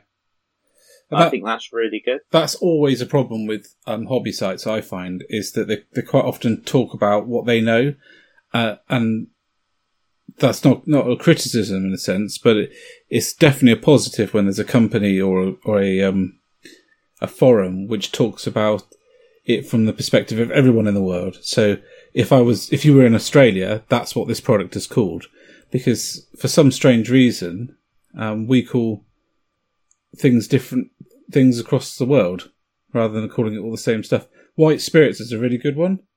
Yeah. I don't know what the Americans call White Spirits. I've forgotten, but there was a guy going on and on about this product and how he uses it to thin his oil paints. And I was like, what on earth is that? And then about an hour into his video, he goes, I think in the UK it's called White Spirits. It's, White Spirits. You picked that up off the shelf in Morrison. Yeah. And I've been Google searching this other thing, trying to find it in the UK, and I just couldn't.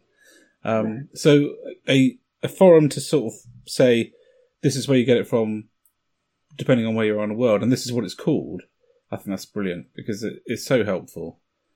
What I particularly like, and I'd never thought of this, but it's my favourite tip, is the guy who writes the guide uses a rock to make rock impressions in the foam. And I just think that's fantastic. It's just walking, he even says, I was just walking along one day and I saw this rock, and that is my favourite rock. And I use it all the time, and it's my favourite tool. It's genius. It's genius, really. It is. I just think it's really good. And have you seen the glue versus material guide? Yeah. That's just another genius thing, because obviously foam can have a moment sometimes. I think that's just fantastic. Big section on sealing, a big section on useful links. I mean, I remember when I was a kid messing around with white polystyrene, and there was nothing like that available, and there was no Games Workshop or local friendly wargaming shop. So I thought, because polystyrene is plastic, that plastic glue would stick it. Nah, it did not. And then I also thought that you could spray it to undercoat it. Again, nah. Lessons well learned. I did end up with quite a good set of lava rocks, though, out of that experiment. Ah, good. Oh, I remember once.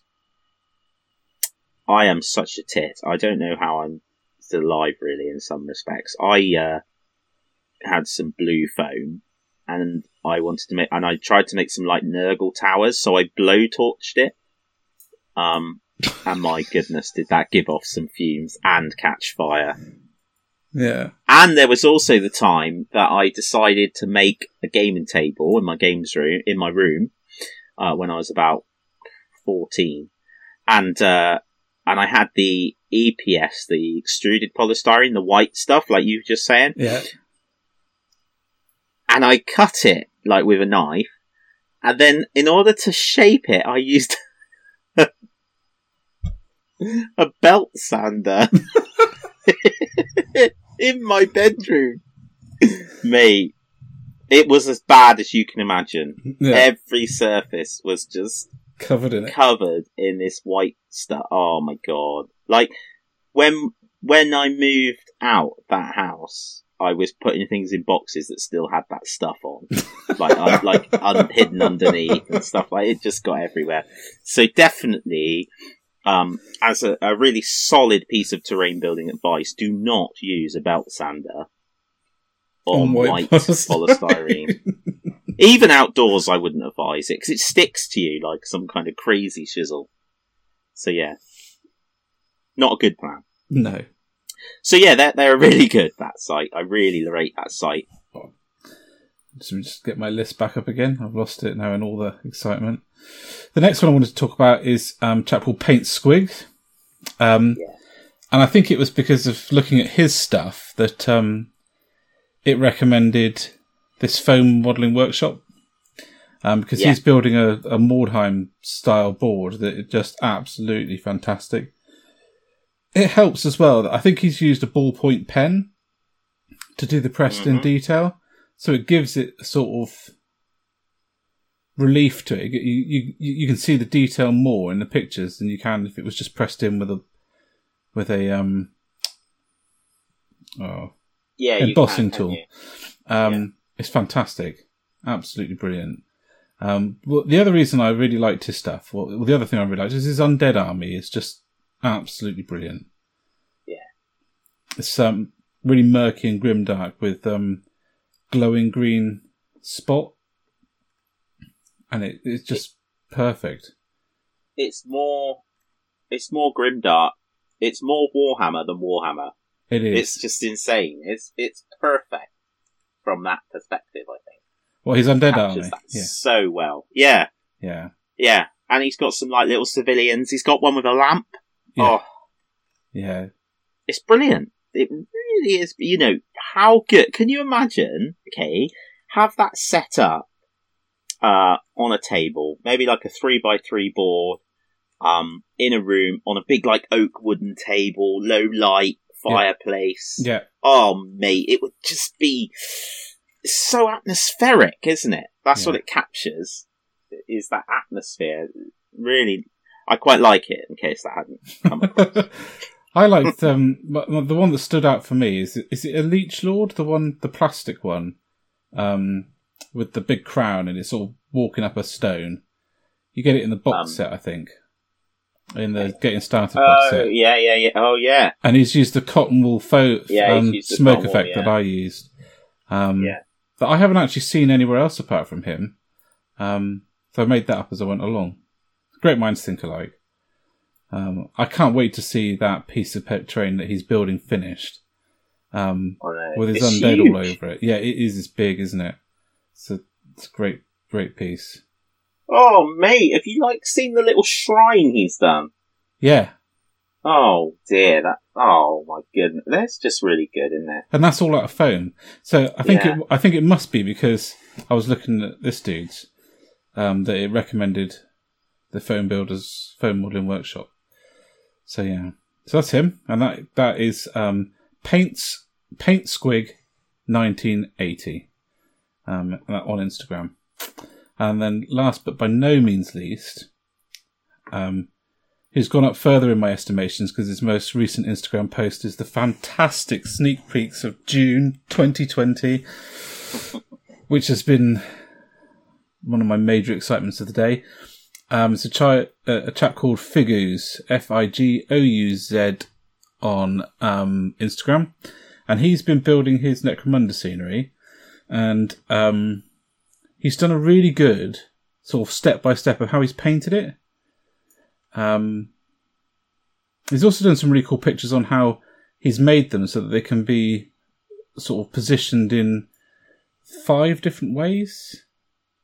1, 2, 3, 4, 5 to make 5 different sort of environments. But he goes through how he paints them, using largely oils actually, which is what really interested me, and filters. So really thinned paints, oil paints, and acrylic paints to create the effects of rust and patina. And so I would very much pay to go on a course. Yes. Like, how good would it be if someone did, like, when I did the MKA course and it was like you bought a rhino, a Demios rhino. Well, imagine, like, bring with you a 1 foot square of the Zone Mortalis and this like to build X amount of buildings, and we'll show you how to make it look bloody awesome. And I would do that in an instant. Yeah. I mean, that one of his videos on how he's using the oil to wash into the cracks. It's like a sepia. What did he say? He says what he uses.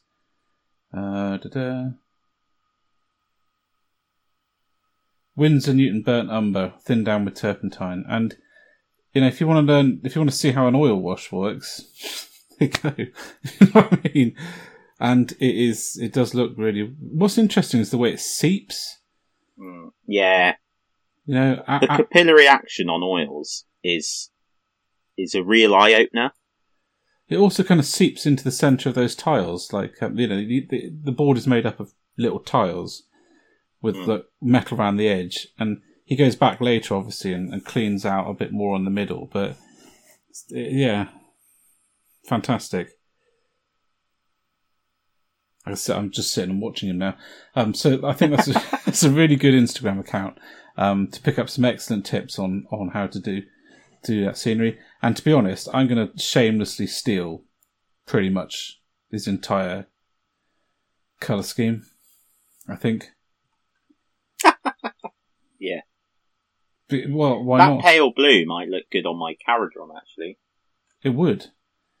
It would be an interesting way of doing it as well, because he's using oil filters, so which is very... what's he using? So these colour filters are a very diluted mixture of paint, which he talks about what the paints are. PA 963 medium, so I think that's an acrylic actually. And then matte medium and water, so he's using an acrylic filter, which is basically a glaze, isn't it? Very good. So, yeah. And that's my shout-outs for today, Dan. Hey, so I get the honour of going through the Two-Piece Hobby Forum. Still lots of great activity on there, which is fantastic. Thank you very much. Really, really appreciate that, guys. So, first thing I want to shout out. It's always a pleasure to shout out Mr. Paul Allen as a friend of mine. Paul has his own site, Too Much Devlan, which you can look up and find him on Facebook. Certainly on Facebook. I think he might have migrated into some other media areas. He's on Instagram for sure. Yeah, Instagram and YouTube. So he has done some cracking Nighthaunt, and they're really different as well. But they're so spooky.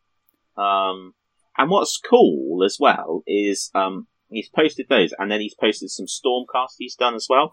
2 totally different painting styles. And he's pulled them both off really nicely. He's doing the Mortal Realms. Yeah. Yeah. So which is what he's doing, why he's doing the Stormcast and the Nighthaunt, but I think the Nighthaunt are absolutely superb. Yeah, they really are, aren't they?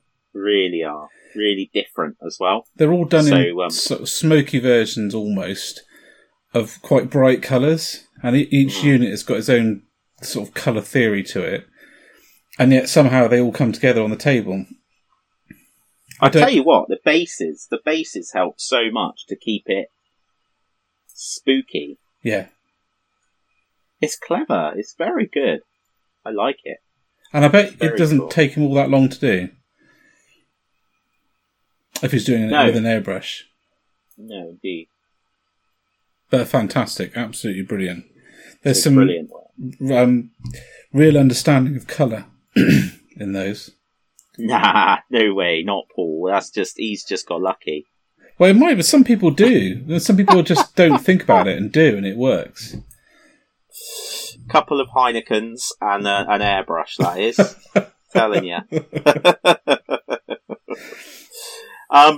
So I have to shout out Garen from GW Cribs.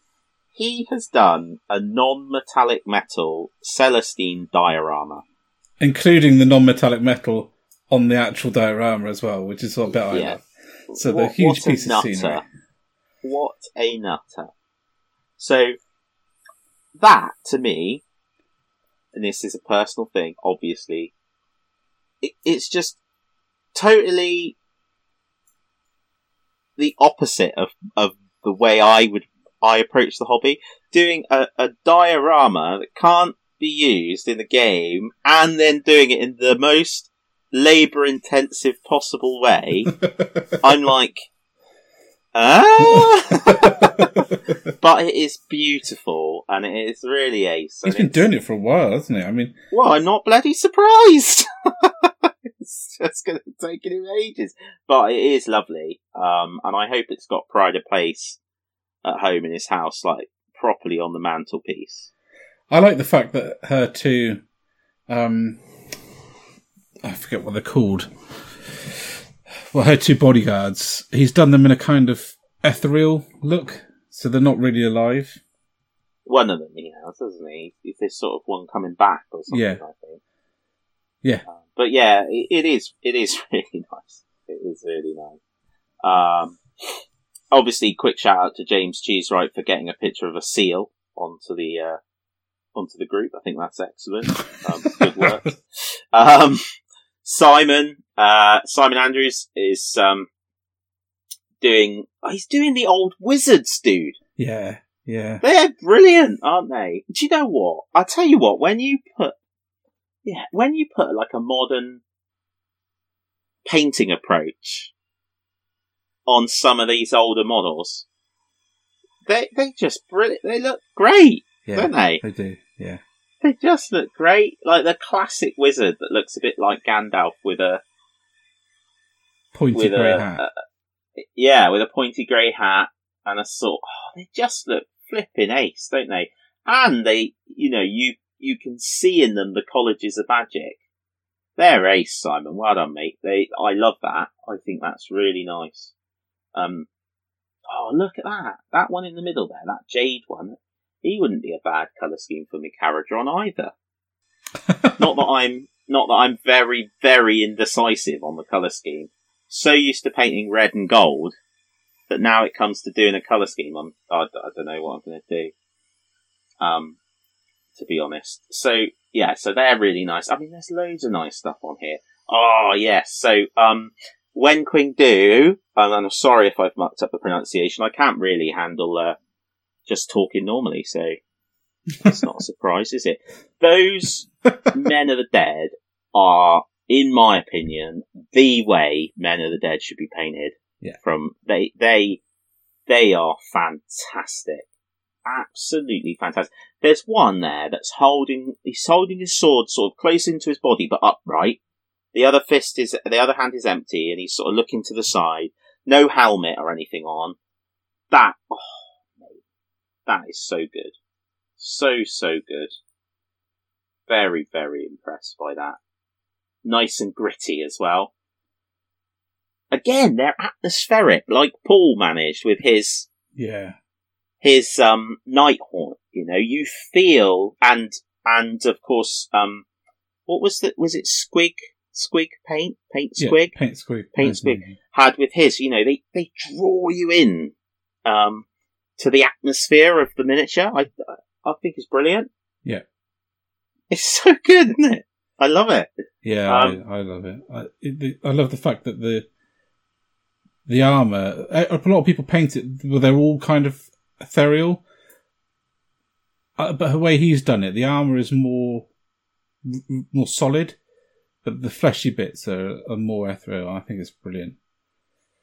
Yeah, really good. It really is.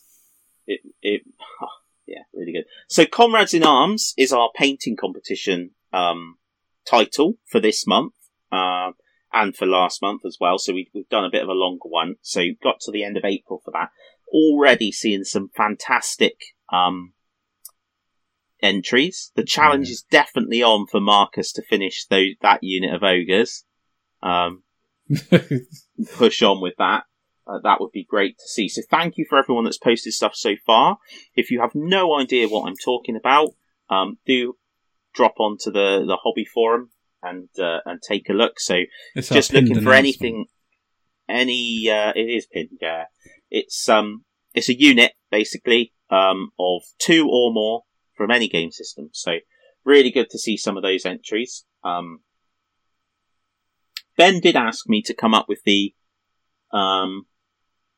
theme for the next painting competition, but I completely forgot to do that, which is it's not unusual, really, for me, is it? Not. So I will come up with one, and I will let you guys know sometime before the end of 2020. Would be nice. Yeah. If you're lucky. I still think I mentioned to you a while ago about doing like I can't remember what the title, but like models of yesteryear or basically something which is no longer available. Like a classic miniature, a bit like Old Hammer. Yeah. I suppose. My only worry with that is it would limit certain people new to the hobby. They'd have to pick up something from eBay. That's true. Maybe it should be like, I don't know, paint a model from your first year in the hobby. That would be, that's a better way of doing it.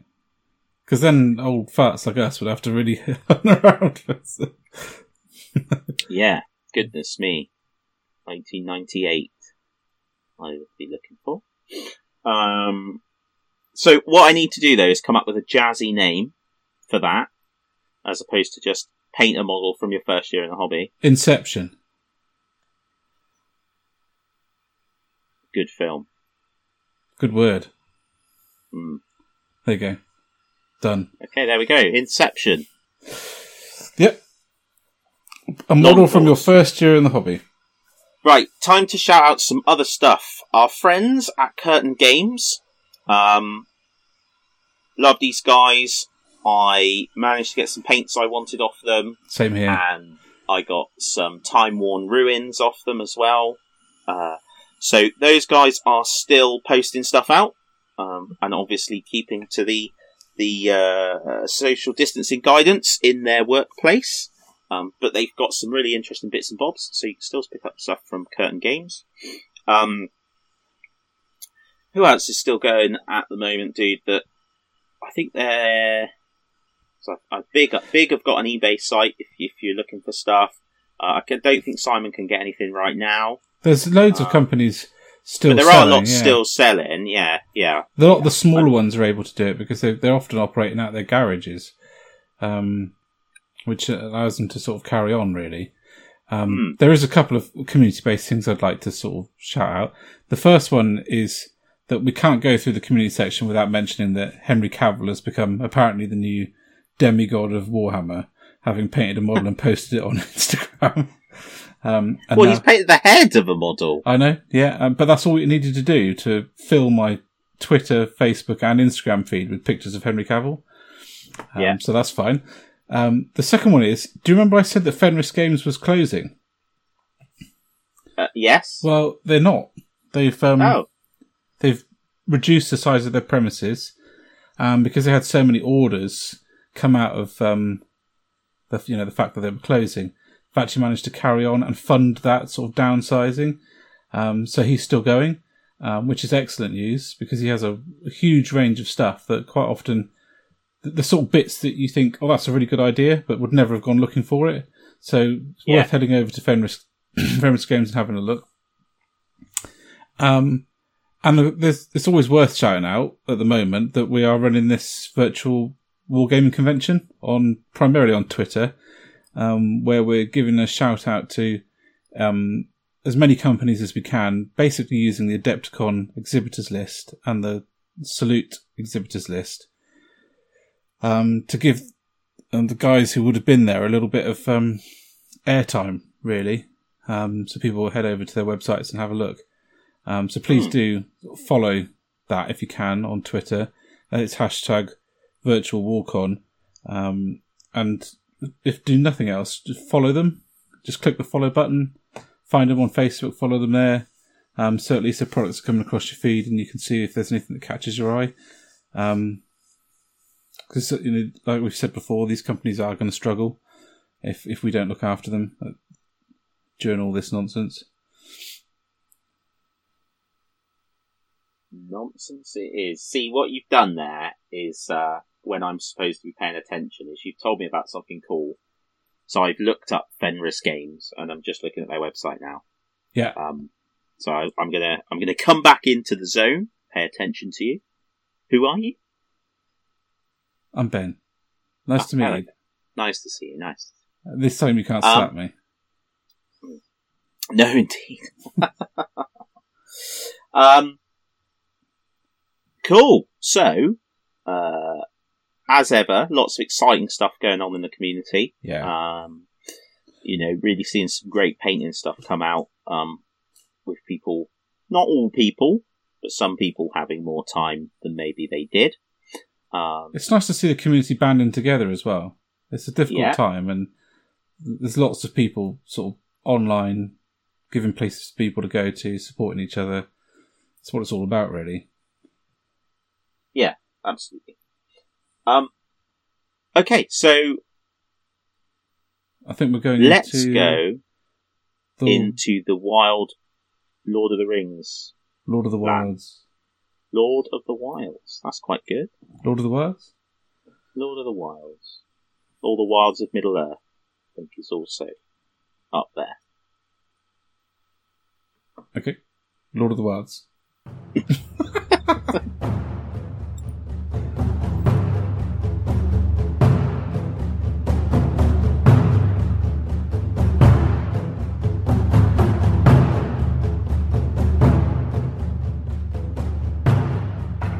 Welcome to the Wilds of Middle-earth.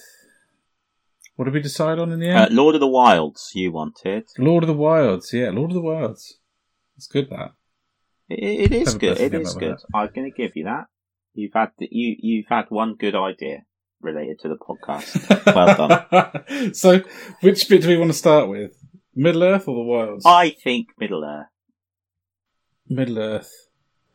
Well, it's fair to say that, once again, the Middle-earth team have come out of nowhere and just blown me away with another fantastic idea. Yeah. That seems so simple in its inception. They have announced the next book, which is going to be called The Journey of the Ringbearer. And it is going to be all of the situations, scenarios, mishaps that the Ringbearer has to go through on the way back to Mount Doom. I think that's a wonderful way of bringing together all those scenarios from the films, Dan. It certainly is. I think it's a fantastic idea. Without sort of corrupting the other books. It gives them the freedom to say Rohan at War isn't just about Helm's Deep or Pelennor Fields. And the same with Gondor at War.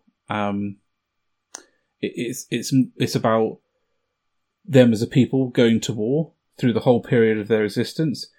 And the Journey of the Ringbearer allows you to play the scenarios that you know. So I think it's a fantastic idea.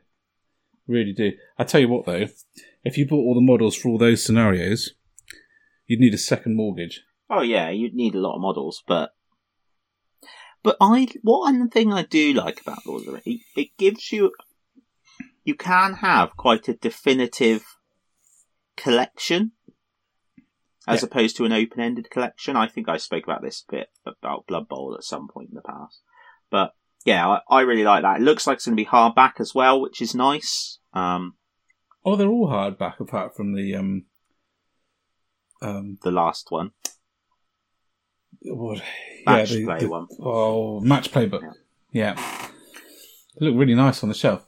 They're one of the few series of books where they've managed to line up all of the symbols and all of the writing as well. Just thank you very much for the Middle-earth team for that. Yes, they have, actually. You're quite right. That is the absolutely drives me mad. The Titanicus books have got three different... One's got no symbol, one's got the community symbol, the hammer and eagle thing, and one says Games Workshop, and none of them are at the same level. That's ridiculous, isn't it? It really is. It's terrible. Psychic Awakening is actually not bad. No, Psychic Awakening is good. That's good. Yeah. That's pleasing. Necromunda, what the hell? I know, Necromunda is terrible. So, yeah. Yeah. Anyway. They're not any of them at the same height. At that moment now. And they've shown us a few models to go with it. So they've not just shown... those models are insane. Like, one of them, the one on the right, when you look at the preview... holding his bow, like, with the end on the floor. He just looks like he's stepped out of the film. Yeah. Like, I can even picture that guy in the film. I'm like... And it's not like... He's not he's not a main character. It's not like, oh yeah, that's definitely Faramir. It's like... Oh my goodness! But they have names in the books. Yes, yeah. I know that. And when you... If you were to look at the casting role, it wouldn't be Randon Gondor Ranger. Number one. They'd have a name, which is one of the things I loved about the film. That even if they were just a background character, they were told you are this character, and this you read this part. I think it made the film a little bit richer for it, and I think that has come across so well in the wargaming side of it, where these characters have now got rules. And for those of you, if those of you haven't seen the preview, the characters are the Skilliath Rangers that are with Faramir when they meet the Ringbearer. So there's 2 of them. They're very, very nice indeed. The sculptors have made a particular effort, according to the preview, to match their faces to the people who played them in the film. So, and I think they've done a great job. I'm hoping we see some other models, like Shelob would be nice in plastic. Really, really nice in plastic. Éomer? Oh, yeah, Éomer. Oh. Yeah, Éomer. Absolutely brilliant. And the problem is with Éomer is that you can't just have one Éomer. No. Because there's so many options and they all look fantastic. Yeah. I mean, you could have him holding a helmet with a helmet on as well. So he's just brought a spare helmet to battle. Yeah. But, there's the one with a sword and it's got a spear. And my favourite is sword and shield on foot with a helmet on. Yeah. Well, mind you, actually, sword and shield on horse is also... Well, they're all epic, actually. I think I would go with spear, because if you've got the spear, your sword will be in its scabbard. Yeah. And realistically, everyone would have gone to battle with a polearm of some description, and then gone down to their sidearm. Yeah, but then you could say he's partway through the battle and he's throwing his spear. Yeah, no, I mean, from a modelling perspective, I love the way the guy with the spear looks. I love spears. Yeah. One of my favourite images from Game of Thrones was... did you watch all the Game of Thrones? Yeah. Where the Night's Watch were beyond the wall, and they had the sentries standing on the hilltops with their, 8-foot spears, 9-foot spears, with their black cloaks billowing in the wind on sentry. If I could have frozen the camera and taken that, I'd have probably had that image put on my wall, because it's just wonderful. The guy on sentry with his sort of shield and spear. But game wise, all those different options matter. You can choose to have him with a spear, you can choose to have him with a sword. So, like I said, and if the kit comes where you can take those bits off and replace them, then brilliant. But otherwise, you could end up buying 3 just to make sure you've got all the options. Yeah. I do want to build one with a helmet in his hand and one in his head now, just for the funsies of it. So you need loads of them then, basically. Well, after having seen that picture of that dude's Rahirmami, who I really desperately tried to find whose name it was, but couldn't. And it is probably as many riders of Rohan as there is in the film, all just on this massive long bar. And by bar, I mean where you get your beer. Yeah. It's just massive, and they're all really nicely painted. It's planted the seed. That's not for this year, though. No.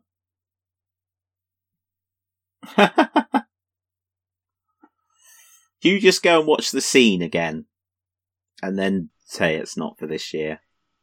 No, I can't. I get emotional at that scene every time. So, great stuff from Middle Earth. So, moving on, I wanted to talk about a company that I knew of and have come across again because of the virtual walk-on that you've been doing really cool on Twitter, and that is Bad Squidoo Games. Yeah. I really like their site. It's really cool. They're known, I think, mostly for dice bags, because I'm sure the dice bag lady was all part of it? I'm just looking though, but I can't see it now. I think the most famous For for female miniatures. female sculpts. Female yeah. miniatures. But the bit I really like is the Scenics. So if you guys go and have a look, go on their website under the shop and have a look at the Scenics. There's some characterful pieces in there. There's like a 28mm scale medieval brewery and a blacksmith's forge, but it's not just a building. It's not actually a building at all. It's all the stuff that would go inside of it, which again sets the scene. Little signposts, wooden road signs on there. Monster nests on there as well. Sacrificial stones. Just cargo supplies, although unsurprisingly, they are out of stock, because they're absolutely brilliant. Runic tables and altars. Stuff that you really could capture the character of the setting you're trying to create by just adding some of this in. There's like cursed treasure. I remember every time I come across these guys at a show, I end up picking up this same blister of treasure and going, no, you don't need that. There's some spiders' eggs. They'd be quite fun. I could paint them up and just leave them around your house. And you'd be like, what's that? I haven't had any spiders here yet. Have you not? Jo did, though. Jo put on her Wellington boot outside the back door. Felt something tickle her feet after a minute.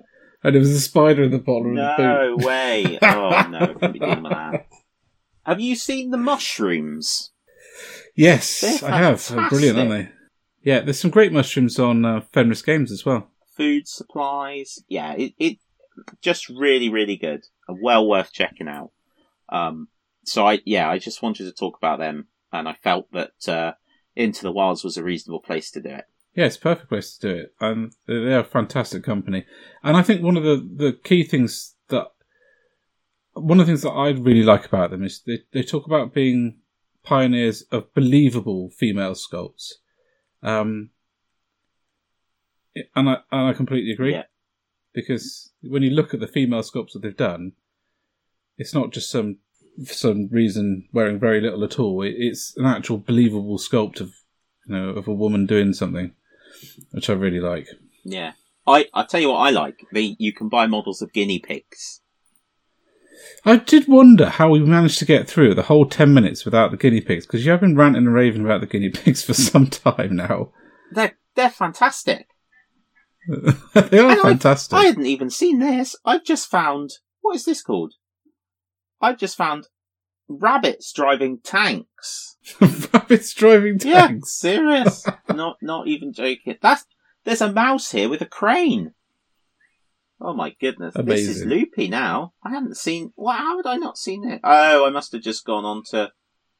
Oh my goodness. Oh my goodness.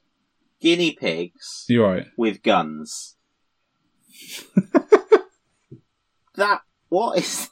That one's got a jet engine on it. Wow. There's nothing quite like when people just go sod it and just sculpt whatever they think's cool. It's there. That's just fantastic. What's that one doing? Not enough of it in the world either. It's got a gas mask on. Oh, brilliant. Yeah, so some very characterful random stuff as well on their site. Oh my goodness, there's a capybara with a cannon on it. Cappy cannon. That's brilliant. Right. Anyway, I've got one more to talk about before we move away and go to bed. Okay. I don't know how to pronounce the name, but Fogou or Fogou models, Fogou, and they're actually local to us, and I've come across them recently. They do scenery predominantly, but they also do scatter as well. Yeah, they're based over in Cornwall, which is really cool. And I'm really impressed with their range of models, really. The first ones to talk about is the historical stuff. So they've got not a massive range, but a small range of very well done stuff that you're not likely to see anywhere else. So there's the Oratory Church, the Skellig Michael Beehive Hut, a barrow, and a second smaller beehive hut, or two other small beehive huts. These are stone buildings that I think are unique to sort of Scotland and maybe Scandinavia. Mm. I'm not really sure, but certainly like the more windswept areas of the northern hemisphere, where you can't, where there was very poor availability of wood, you just won't find those models anywhere else.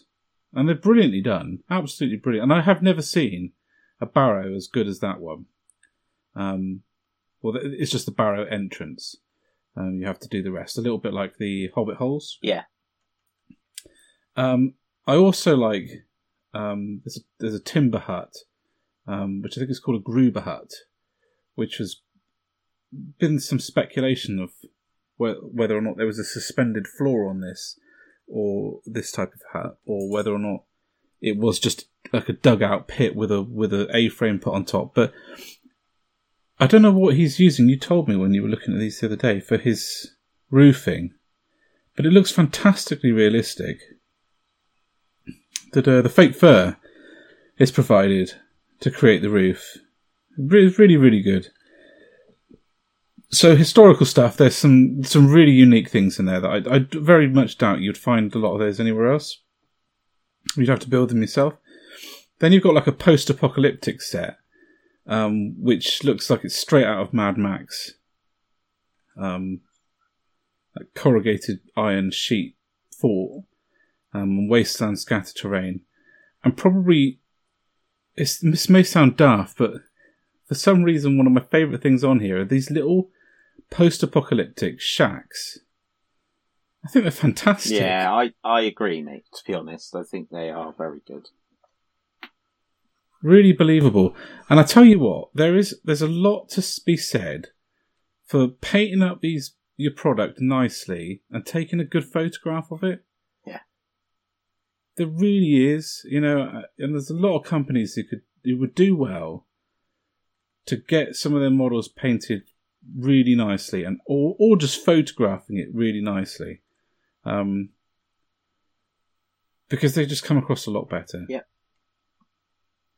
So I really recommend checking this guy out, Fogu Models, and I've touched base with him on PM, and he's a really nice dude as well. So well worth a look.